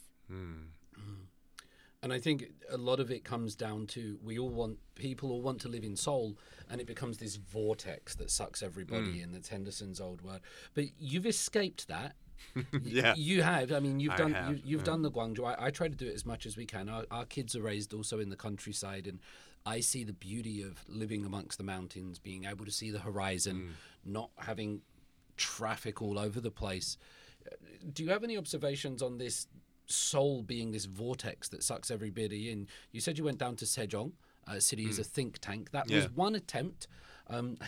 They tried to impeach Nomifyan, I think, about that for making a new capital, saying it was unconstitutional. But the role of Seoul in all of this, because you also talk about Germany having big cities, other big cities, and in the UK as well, London is a big place, but Manchester, Liverpool, Birmingham, Nottingham, etc. Any observations on that, Anton, how it works with the... Sure, like you quoted me earlier when I said people prefer to be unhappy in Seoul than being happy outside of Seoul. And I think this is...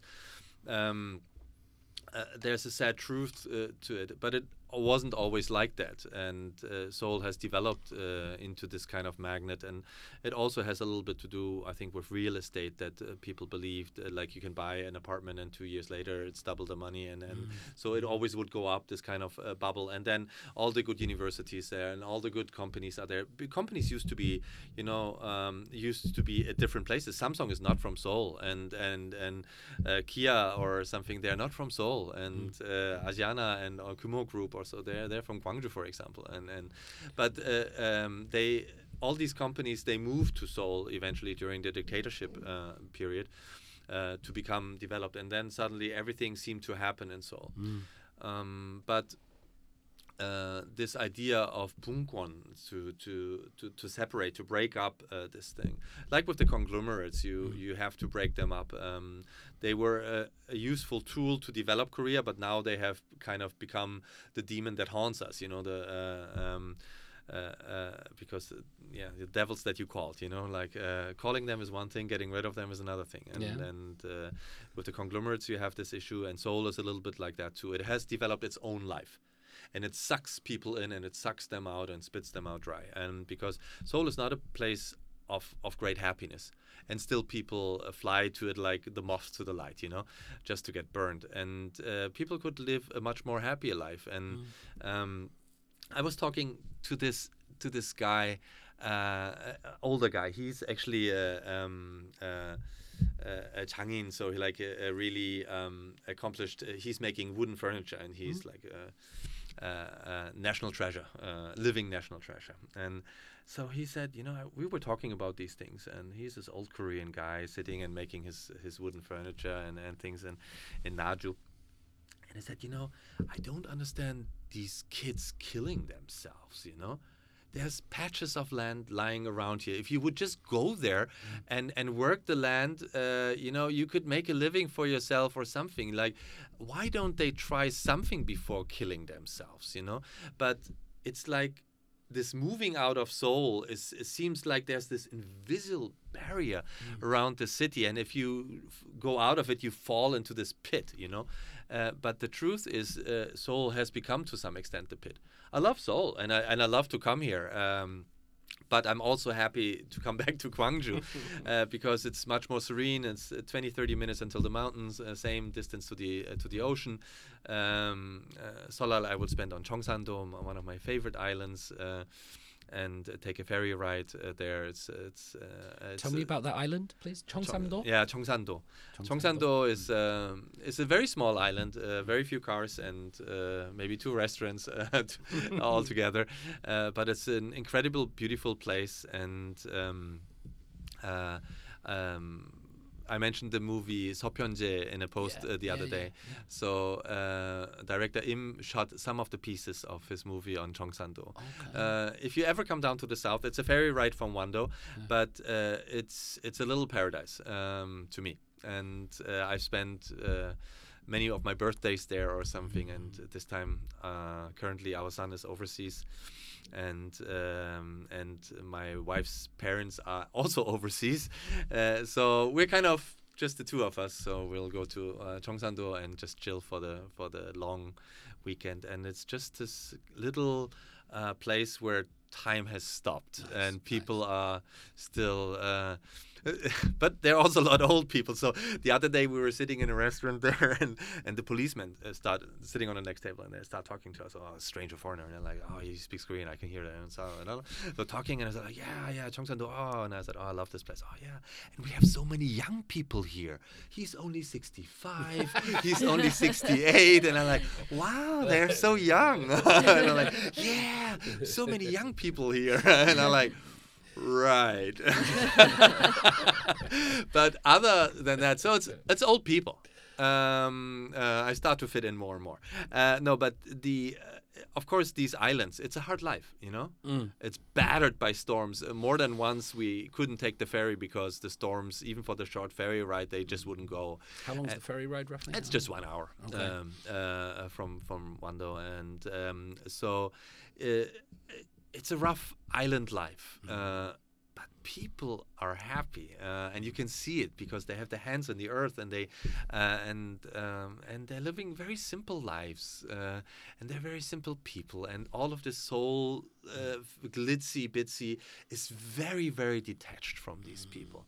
But those people who have not gone away, most of the kids have gone to Seoul, I suppose, but those people who have remained, and we talked about this beaming monks, or they have a little bit of that, and they are generous, and they are friendly, and they are laughing much more than the people that you see. And going to these places is always recharging my spiritual batteries. And it's a pity we don't get to see them more, because you get to see them, and sometimes I get to see them out in the countryside. But I think when we look at Seoul, and whether it's through real life or through the media, things like this, there's many people that we forget to see, and there's people that we need to see. We need to see the old people that will just stop and talk to you and crack some jokes and make you feel a humane connection, and they're not easily accessible. Maybe there's the idea again that you have to struggle, you have to go through something, you have to go through hardship. You can't find them on Instagram. Yeah.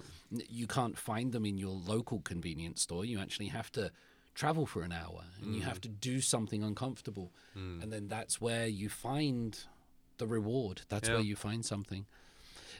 Do you? I'm curious about this. Do you find Seoul, or no, do you find Korea safe? This is one. I don't want to just try to be too positive on this, but I've always felt very safe here, and I always see like there's a lack of drugs in the street, and there's no needles in the park, there's no graffiti everywhere, there's no sort of antisocial. Except on Gyeongbokgung. Oh yeah. It was Doksugun, wasn't it? Was it Doksugun? I can't remember which one it was. Yeah.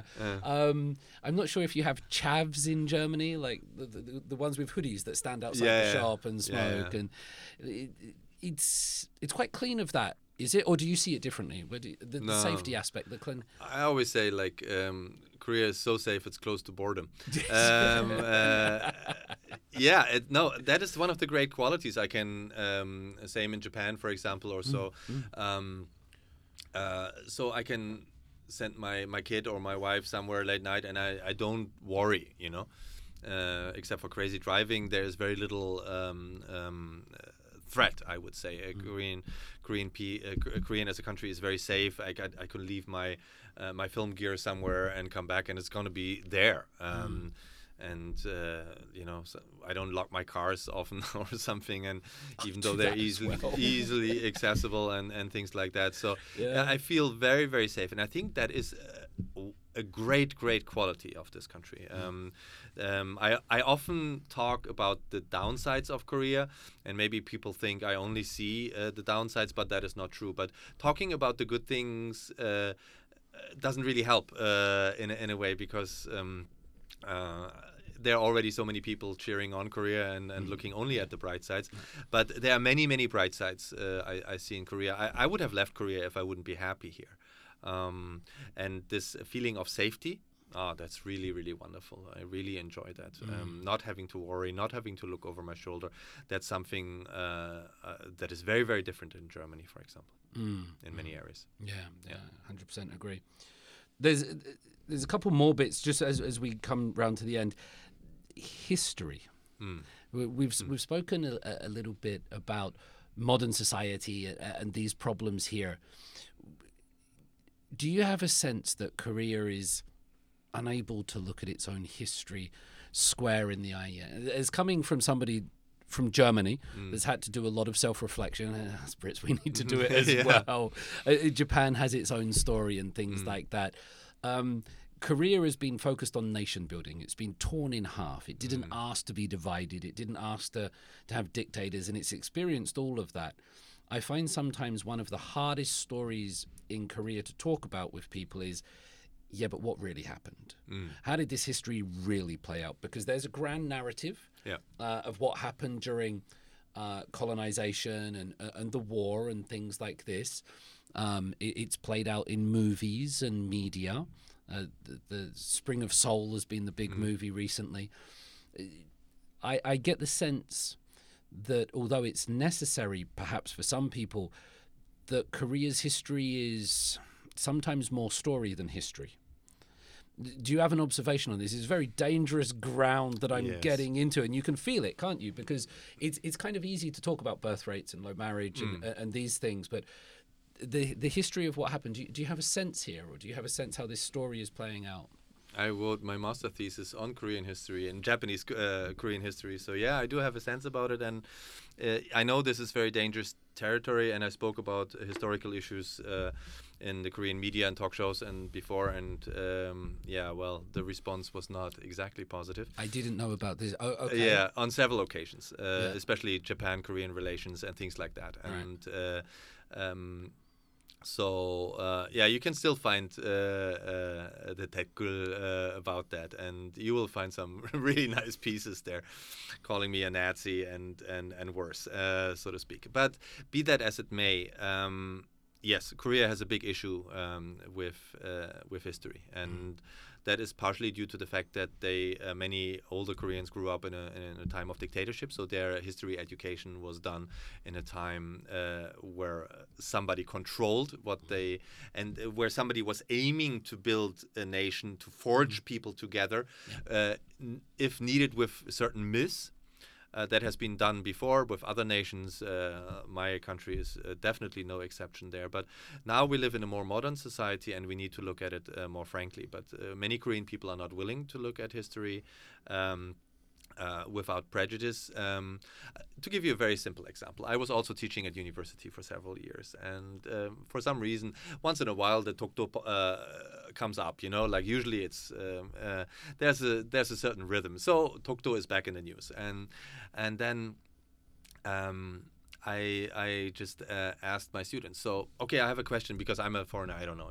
So is Tokdo is that Korean or Japanese? And they're like, Professor, you should know this, and la la la la. It's Korean, and I said, okay, my bad. So why is it Korean? And they were like, and then it was already getting very quiet. And they were like, yeah, it's always been Korea. Okay, can we get a little bit more specific here? Is there a contract, or when was it? Since when was it Korea? Or like, because the Japanese say it's Japanese, right? Like, yeah, they have no idea. And I said, okay, what is the argument from the Japanese side? And then it was dead silent. And I said, okay, so let me put it like this. You know that Tokdo belongs to Korea, but you're just talking like parrots because that's what you heard from the media or from somebody, but you don't really know why. You have zero idea why the Japanese claim the island. So you know not even half of the story, but you're 100% sure of something, of a story where you don't even know your half properly, and you don't even know the other half at all. So basically, you don't know nothing. And they didn't like that, of course, but that is my job as a professor, to challenge my students and not to pat them on the backs all the time, but rethink. If you want to talk about history, you need to hear both sides of a story. Otherwise, if you only know half the story, you don't know nothing. And most Koreans don't even know their half of the story properly. So another thing is because of Japanese relationships, this is a typical topic I'm asked a lot because I'm German. So we have this, Germany did so well and you apologized and you worked on your history, and Willy Brandt went to Poland and put down his knee and begged for forgiveness. And I said, yes, this is all good things we did. But still, this Japanese Korean history is not as black and white as you like to paint it. It's much more complex than that.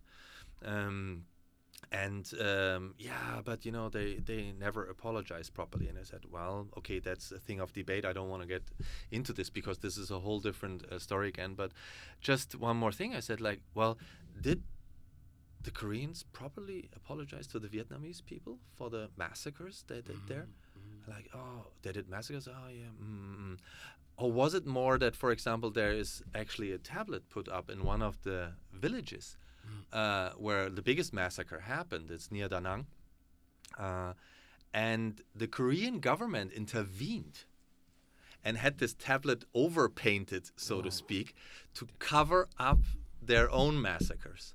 And did Chon Do-han ever come to Gwangju and apologize to the victims of Oyilpal? And did he ever come and apologize? Ever? So I don't want to say it's the same thing, because it is not. But giving some of these examples also shows Koreans are also not exactly always on the top of the list when it comes to apologies. And Vietnam, of course, the scale of this whole thing, I don't want to compare it, because the scale of what happened in Vietnam and the scale of what the Japanese did here is not on the same level. I don't want to have any misunderstanding about that. But apology is apology, and massacre is massacre. And if it's 100 people or 1,000 people, do we want to count people's life to measure how important it is? I think the mindset is important. And the Korean government, from all I know, has intervened with what happened in Vietnam to get away this kind of memory tap, so that people are not reminded of what the Korean soldiers did there. So, and isn't that the same mindset that you kind of talk to the Japanese, that they should fix their own history? And I totally agree that the Japanese need to do that. They need to come clean with their own history. They need to apologize more properly and more in depth and things like that. But Korea also has to deal with their own history properly. Sasam Sakwan in Jeju-do is not fully resolved to me yet, and not enough educated enough, and those things.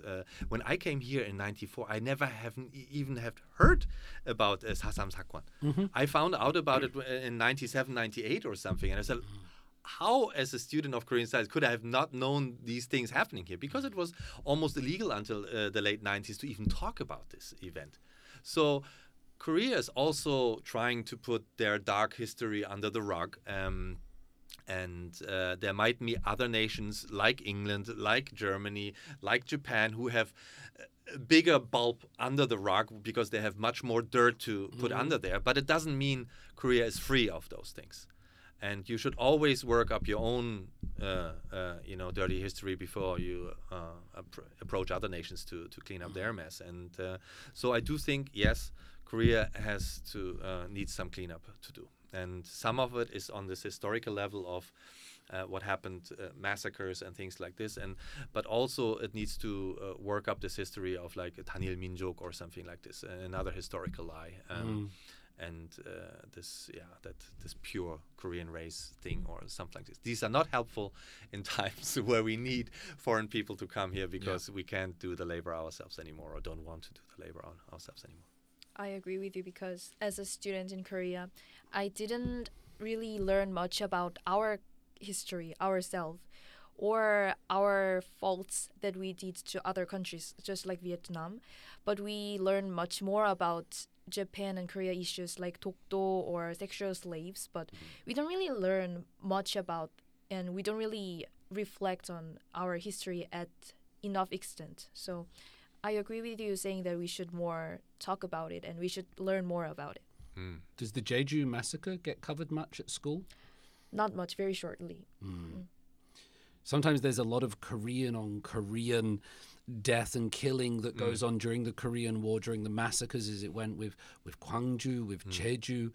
I see some progressives from around the world, they try to blame it all on America and remove agency from Koreans. Yeah. No, there is that perspective, I think, that gets a lot of traction. They say it was all America, it was the United States military, and sometimes Korean people do these things. Yeah.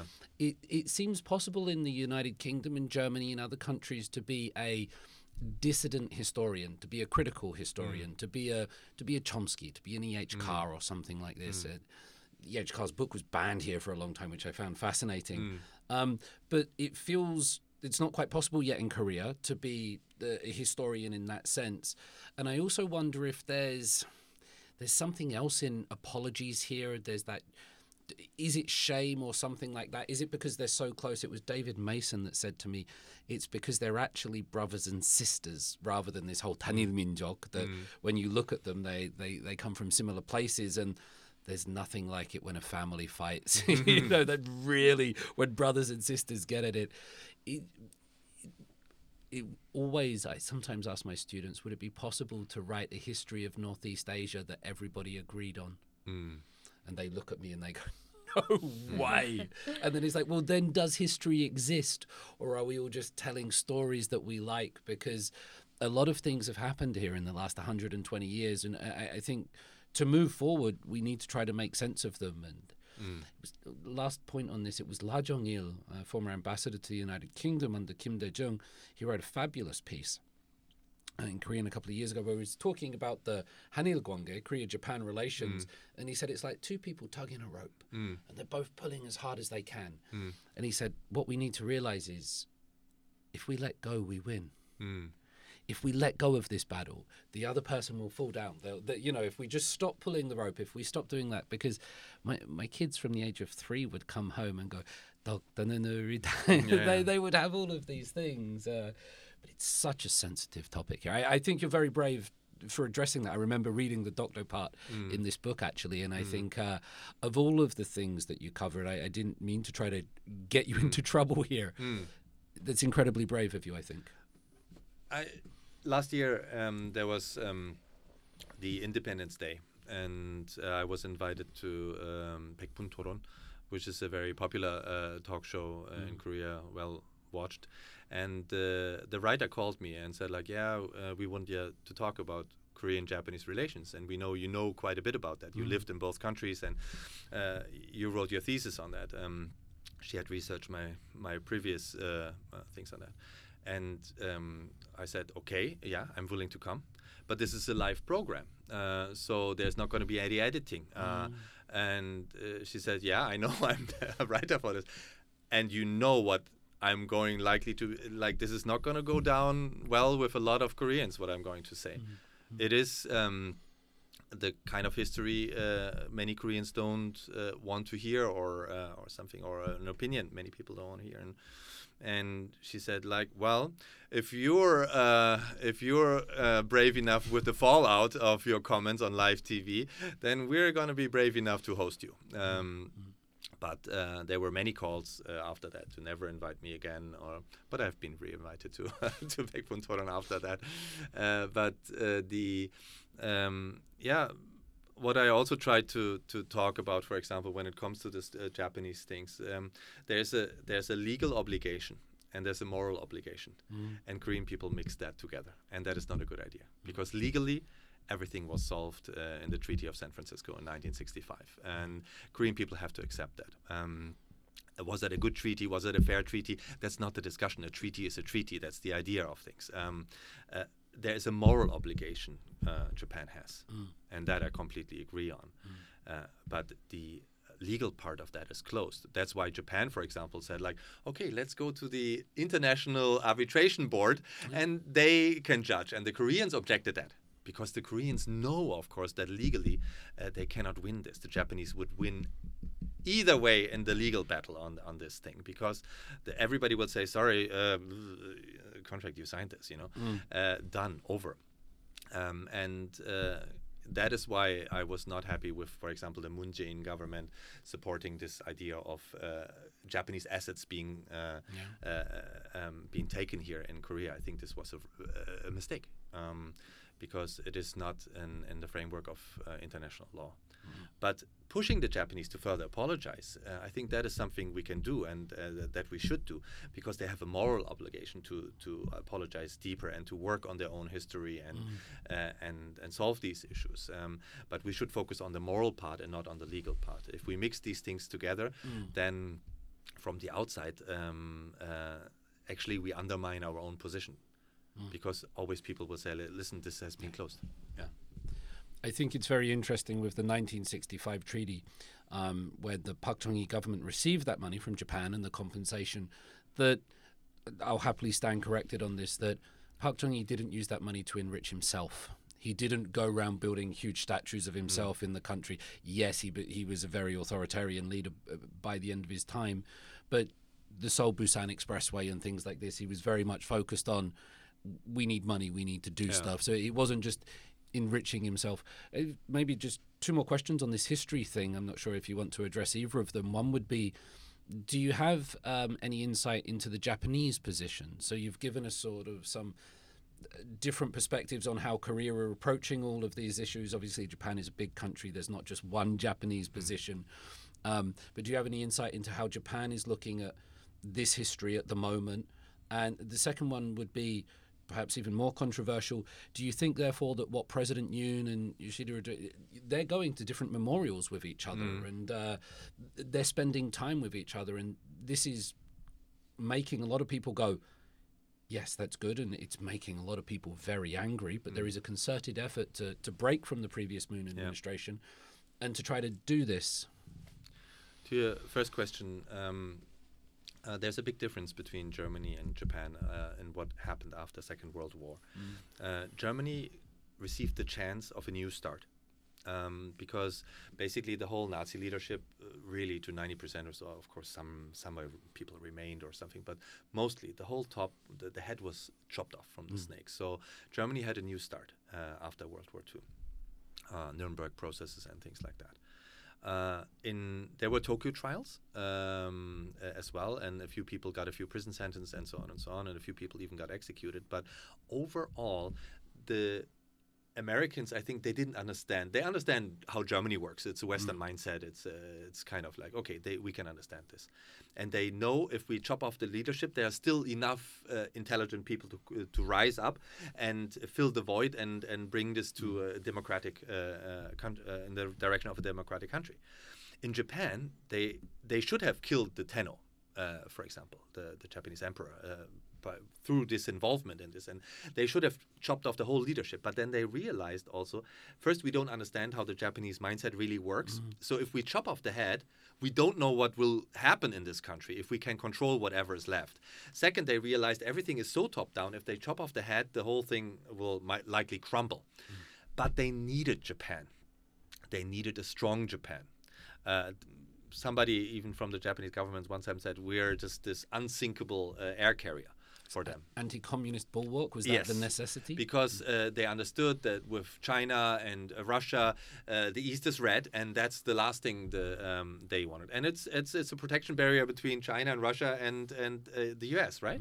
So it's this kind of unsinkable carrier they had there. So they needed a strong Japan. So they kind of made this deal in a sense to say, like, okay, we punish them a little bit, but leave the structures as they are. Abe, who was shot last year, I think, was the grandson of one of major war criminals in Japan. So basically, let's say it would be like the grandson of Goebbels or somebody ruling the country or something. All these people, like basically from these families who were originally involved in a lot of this bad part of Japanese history, they're still in charge. So that they don't have a big interest in working up that kind of history is partially understandable to some extent. It's not good, it's bad. But here I have to say that the Americans did make a big mistake to some extent, that they didn't give Japan the chance for a real new start, but they left a lot of the structures in place to be able to control things. They understood we won against the Japanese, so the Japanese are in awe, so we can pull the shots here and bring them in a very pro-American direction, which is happening to this day. But it also meant leaving structures who supported the war and the things that happened in Korea, the things that happened in Southeast Asia and China and Manchukuo and all of these things. All of these people mostly were left where they were, a little bit punished or going to jail for 1 or 2 years, and then they went out and had again great positions within the government. So through that process, you still have structures where a lot of people have family relations or something with people who did crimes in the war. So that's why people go to Yasukuni shrine. That's why people don't want to address these issues in the history books. And to part 2 of your question... Can I just ask one follow-up on that? Yes. I'm very sorry to great memory. I sometimes hear from some people, very educated and well-meaning people, Andrew Salmon might be one, for example, that the crimes of Germany and the crimes of Japan were different. And so when it comes to apologies, Germany, genocide, there were apologies for what it did, whereas apologies for colonization aren't very normally forthcoming from any countries. And so where we sometimes put Germany and Japan together, some people will say, well, we're comparing apples and oranges a little bit here. Do you have any sense of whether that's an appropriate perspective, or no, we should put these both together and say what Japan did with its sort of experiments and the rape of Nanking and the comfort women, etc. You understand the perspective there? Yes, and I think it's not entirely wrong.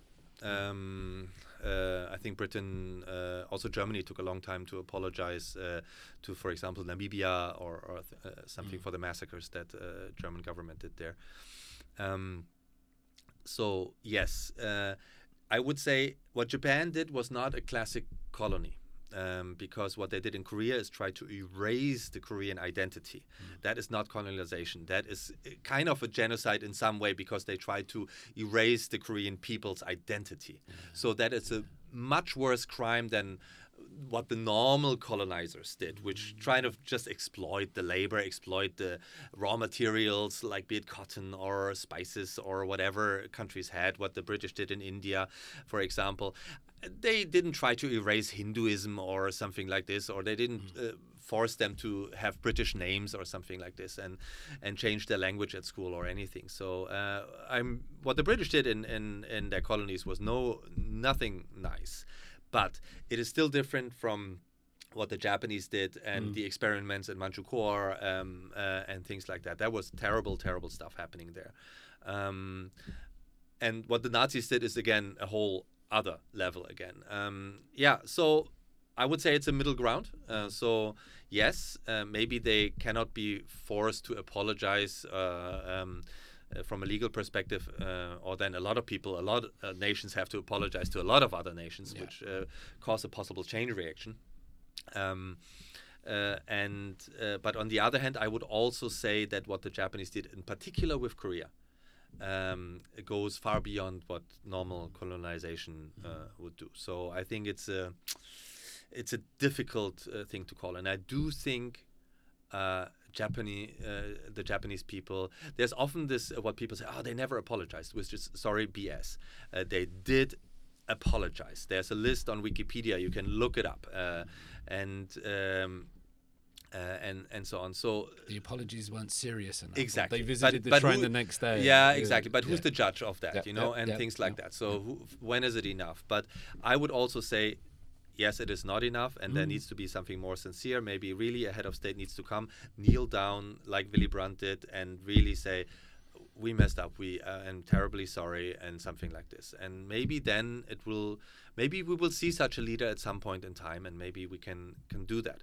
For the time being, which leads me to your second question, I do think that what Yoon Suk-yeol is doing in this regard, the president is doing, is right. Mending the ties with Japan is right for several reasons.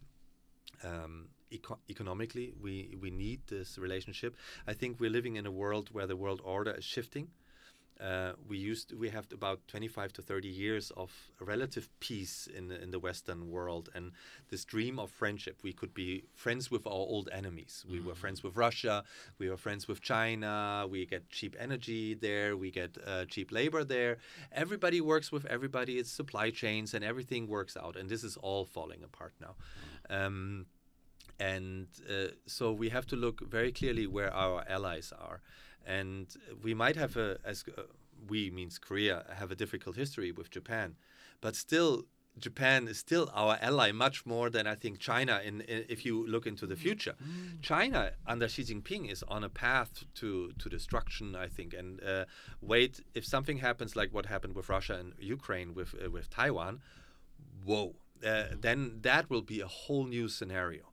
So at that point in time, so from an economical and geopolitical safety perspective, yes, we have unresolved issues with Japan, but yes, we need Japan. And Japan also needs us. So there are very few allies, true allies that we have.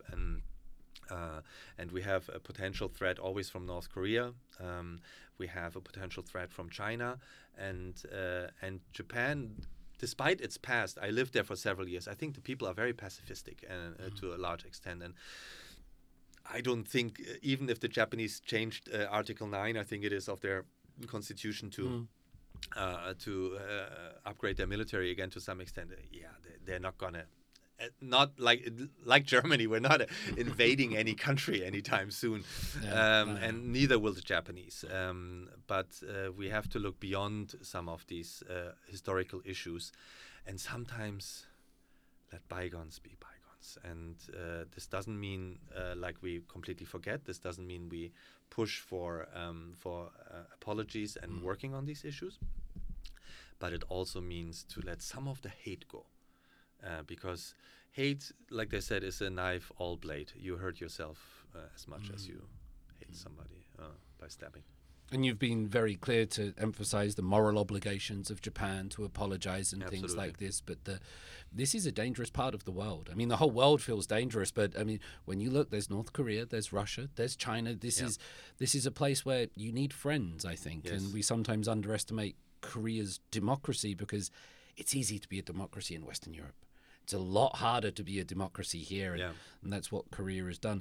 I'm not sure whether I should ask you this, you don't have to answer, but this idea that everything else aside, right, all other politics and yogabu and everything like this, that the president, by going and trying to mend ties with Japan and do these things, is the right thing or it's the wrong thing? It's too sensitive? Or I think that we should make link between Japan and Korea too, as you said in our conversation, because just staying angry at a country just don't change the history that has just happened, right? And then the interesting thing that you said was we are somehow confusing moral and law thing. And I didn't really realize it before you say it, honestly, because we just learned that, Japan has done such things to our country, and as we said before, Dokdo is 우리 땅, and Japan has been colonizing us, but we didn't really learn much about how to do in the future or how to do in present. So and there is a future coming. Yeah. You know, the fascination between the culture of Korea and Japan, like so many of my Japanese students, they love K-pop and they love BTS. There was this fascinating presentation. One of my Japanese students here in this classroom, Chihiro, she interviewed all her Japanese friends. What do you think of Korean men? They are tall, they are handsome. There was, it was a very positive vibe, and maybe the future of culture. And there's a long way to go. But I just want to say one more time on the record that I nearly didn't ask about history, but I'm so glad that I did, because I think the perspectives and you provide, as well as the bravery, is incredible, because you spoke about negative reactions online. And I sometimes, Korean students might say to me sometimes, you know more about Korean history than me, than the students, because I teach certain things, but I am also guilty sometimes of self-censoring. Because I know of the sensitivity and I know how things happen, and you're in that sense, you're an inspiration with the bravery that you speak, Anton. I think it's very amazing. Thank you. I spoke before on a different topic when we said we engage ourselves with our fears, right? And we build a prison out of our own fears, and this refers to all aspects of life, I think. And if we live in a society where we feel we cannot express ourselves and our own thoughts and opinions, I would never say that what I say is the truth and it's an absolute thing. I always be happy to discuss with people, and I might be wrong on things too. There might be aspects of history I don't know, I'm not aware of or something, and I'll be happy to hear from somebody and be corrected. I think that's a positive process. But until that moment, I will try to express my own thoughts and opinions as free as possible. And also my wife told me on several occasions, you shouldn't say this, and we'll get into trouble for this. And I said, if we live in fear from opinions of others, then this is not a democracy anymore, and then this is not a free country anymore. And so we need to be fearless with our own lives, taking our lives into our own hands, making difficult decisions, and sometimes saying things that are unpopular. And that sometimes mean being cancelled from TV shows, like I was, for things that I said that weren't popular. It was not that people said, it was not that I said something wrong.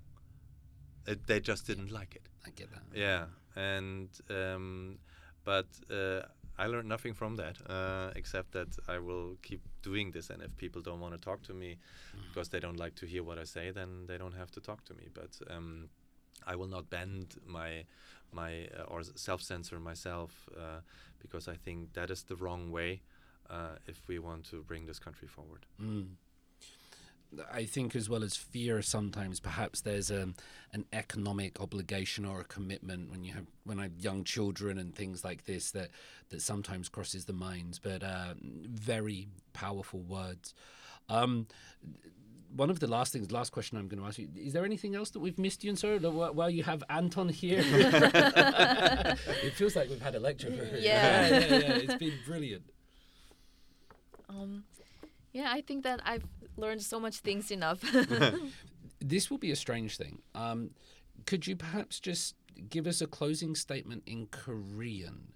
And the reason, I know I'm putting you on the spot, and I'll just talk a sec, but I think there might be some people, maybe, I'm not sure, that just underestimate it or are not quite appreciative of it. And we joked about it at the start, like how well you do speak, and I think that I don't want that to be ignored alongside everything else that you've said. I don't mean this in a bad way. No.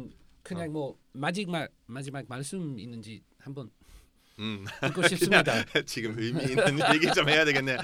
먼저 원래 생각해야 되는데 그 다음은 의미적인 얘기 할 수 있는데 먼저는 사실 재미있는 게 오늘 저도 먼저 초대해 주셔서 너무 감사하고 그냥 재미있는 대화 사실 또 길게 할 수도 있는데 근데 그 시간이 없어서 지금 점점 마무리해야 되는데 근데 저한테 되게 신기한 게 거의 영어로 이렇게 대화하는 게 거의 처음이거든요. 지난 몇 년에서 뭐 TV나 뭐 팟캐스트 뭐 여기저기 인터뷰 많이 했는데 근데 영어로 이렇게 얘기할 수 있는 게 또 되게 즐거운 경험이었어요. 저한테는. 왜냐하면 한국말 얼마나 잘해도 당연히 영어만큼 독어만큼 잘하는 게 아니고 그래서 조금 더 정확하게 표현할 수 있는 것 같아요. 그래서 가끔 내가 걱정하는 게 TV 아니면 어디서 나가게 되면 이렇게 민감한 테마에 대해서 얘기하면 사람들 제가 하고 싶은 말 제 마음에서 정말 표현하고 싶은 게 정말 딱 제대로 표현했는지 안 했는지 난 가끔 100% 확실하지 않아요. 그래서 항상 약간 이런 두려움도 있는데 그냥 이런 두려움 넘어가서 그래도 전 항상 노력하고 있어요. 그래서 정말 사람들 화나게 만들고 싶은 게 아니고 사람들 생각하게 만들고 싶어요. 그리고 나는 틀리다고 생각해도 그냥 화내지 말고 그냥 저랑 만나고 가르쳐 주세요.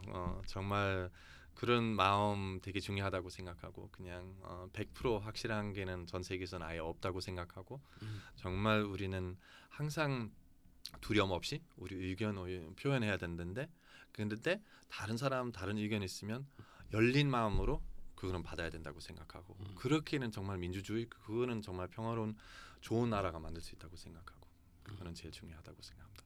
네, 감사합니다. Anton, it's been a pleasure. Thank you, sir. Thank you very much. How brave is this young woman? Yes, wonderful. 19 years old with Yes. dreams of being a presenter. Yes, wonderful. So how did you guys meet or what's your connection? University. Yeah, university. You're a student of his or? Yeah. I see. I took 3 of his lectures last semester. So Oh, wow. yeah. So it's like, you seem very committed and dedicated. Yeah. You want to do something. Yeah. Let's go. Yeah. And I think it just provides a nice counterbalance to Yes, things. no, I really think it's very good because otherwise it's two white old guys talking, and this gives this kind of young Korean perspective. And also so it gives us more credibility in a certain way. In a way, yeah, because somebody could watch us and like, yeah, these two guys, like they have their own ideas about Korea and Korea's that and that, but Koreans might see this completely different. But you being here and voicing your own opinions and views of the topics we're discussing, this gives more credibility to the whole discussion as such. And I wish we would have much more of this kind of format actually overall in Korea. But actually, as we all know, discussion culture is not a big thing in Korea. It's like everybody giving their speech and then that's it. And that's it. Yeah. And the good thing, never lived abroad. Doesn't have perfect. I don't want to throw shade on you. I don't need to do that. But that's the real Korean. Yeah, no, and your English is really fantastic. I mean, really, you. it's very, very good. And it's been a pleasure. No, really had a good time. You're gonna have to sign this. Yeah, before. sure. Just a simple one is fine. Yeah. I think that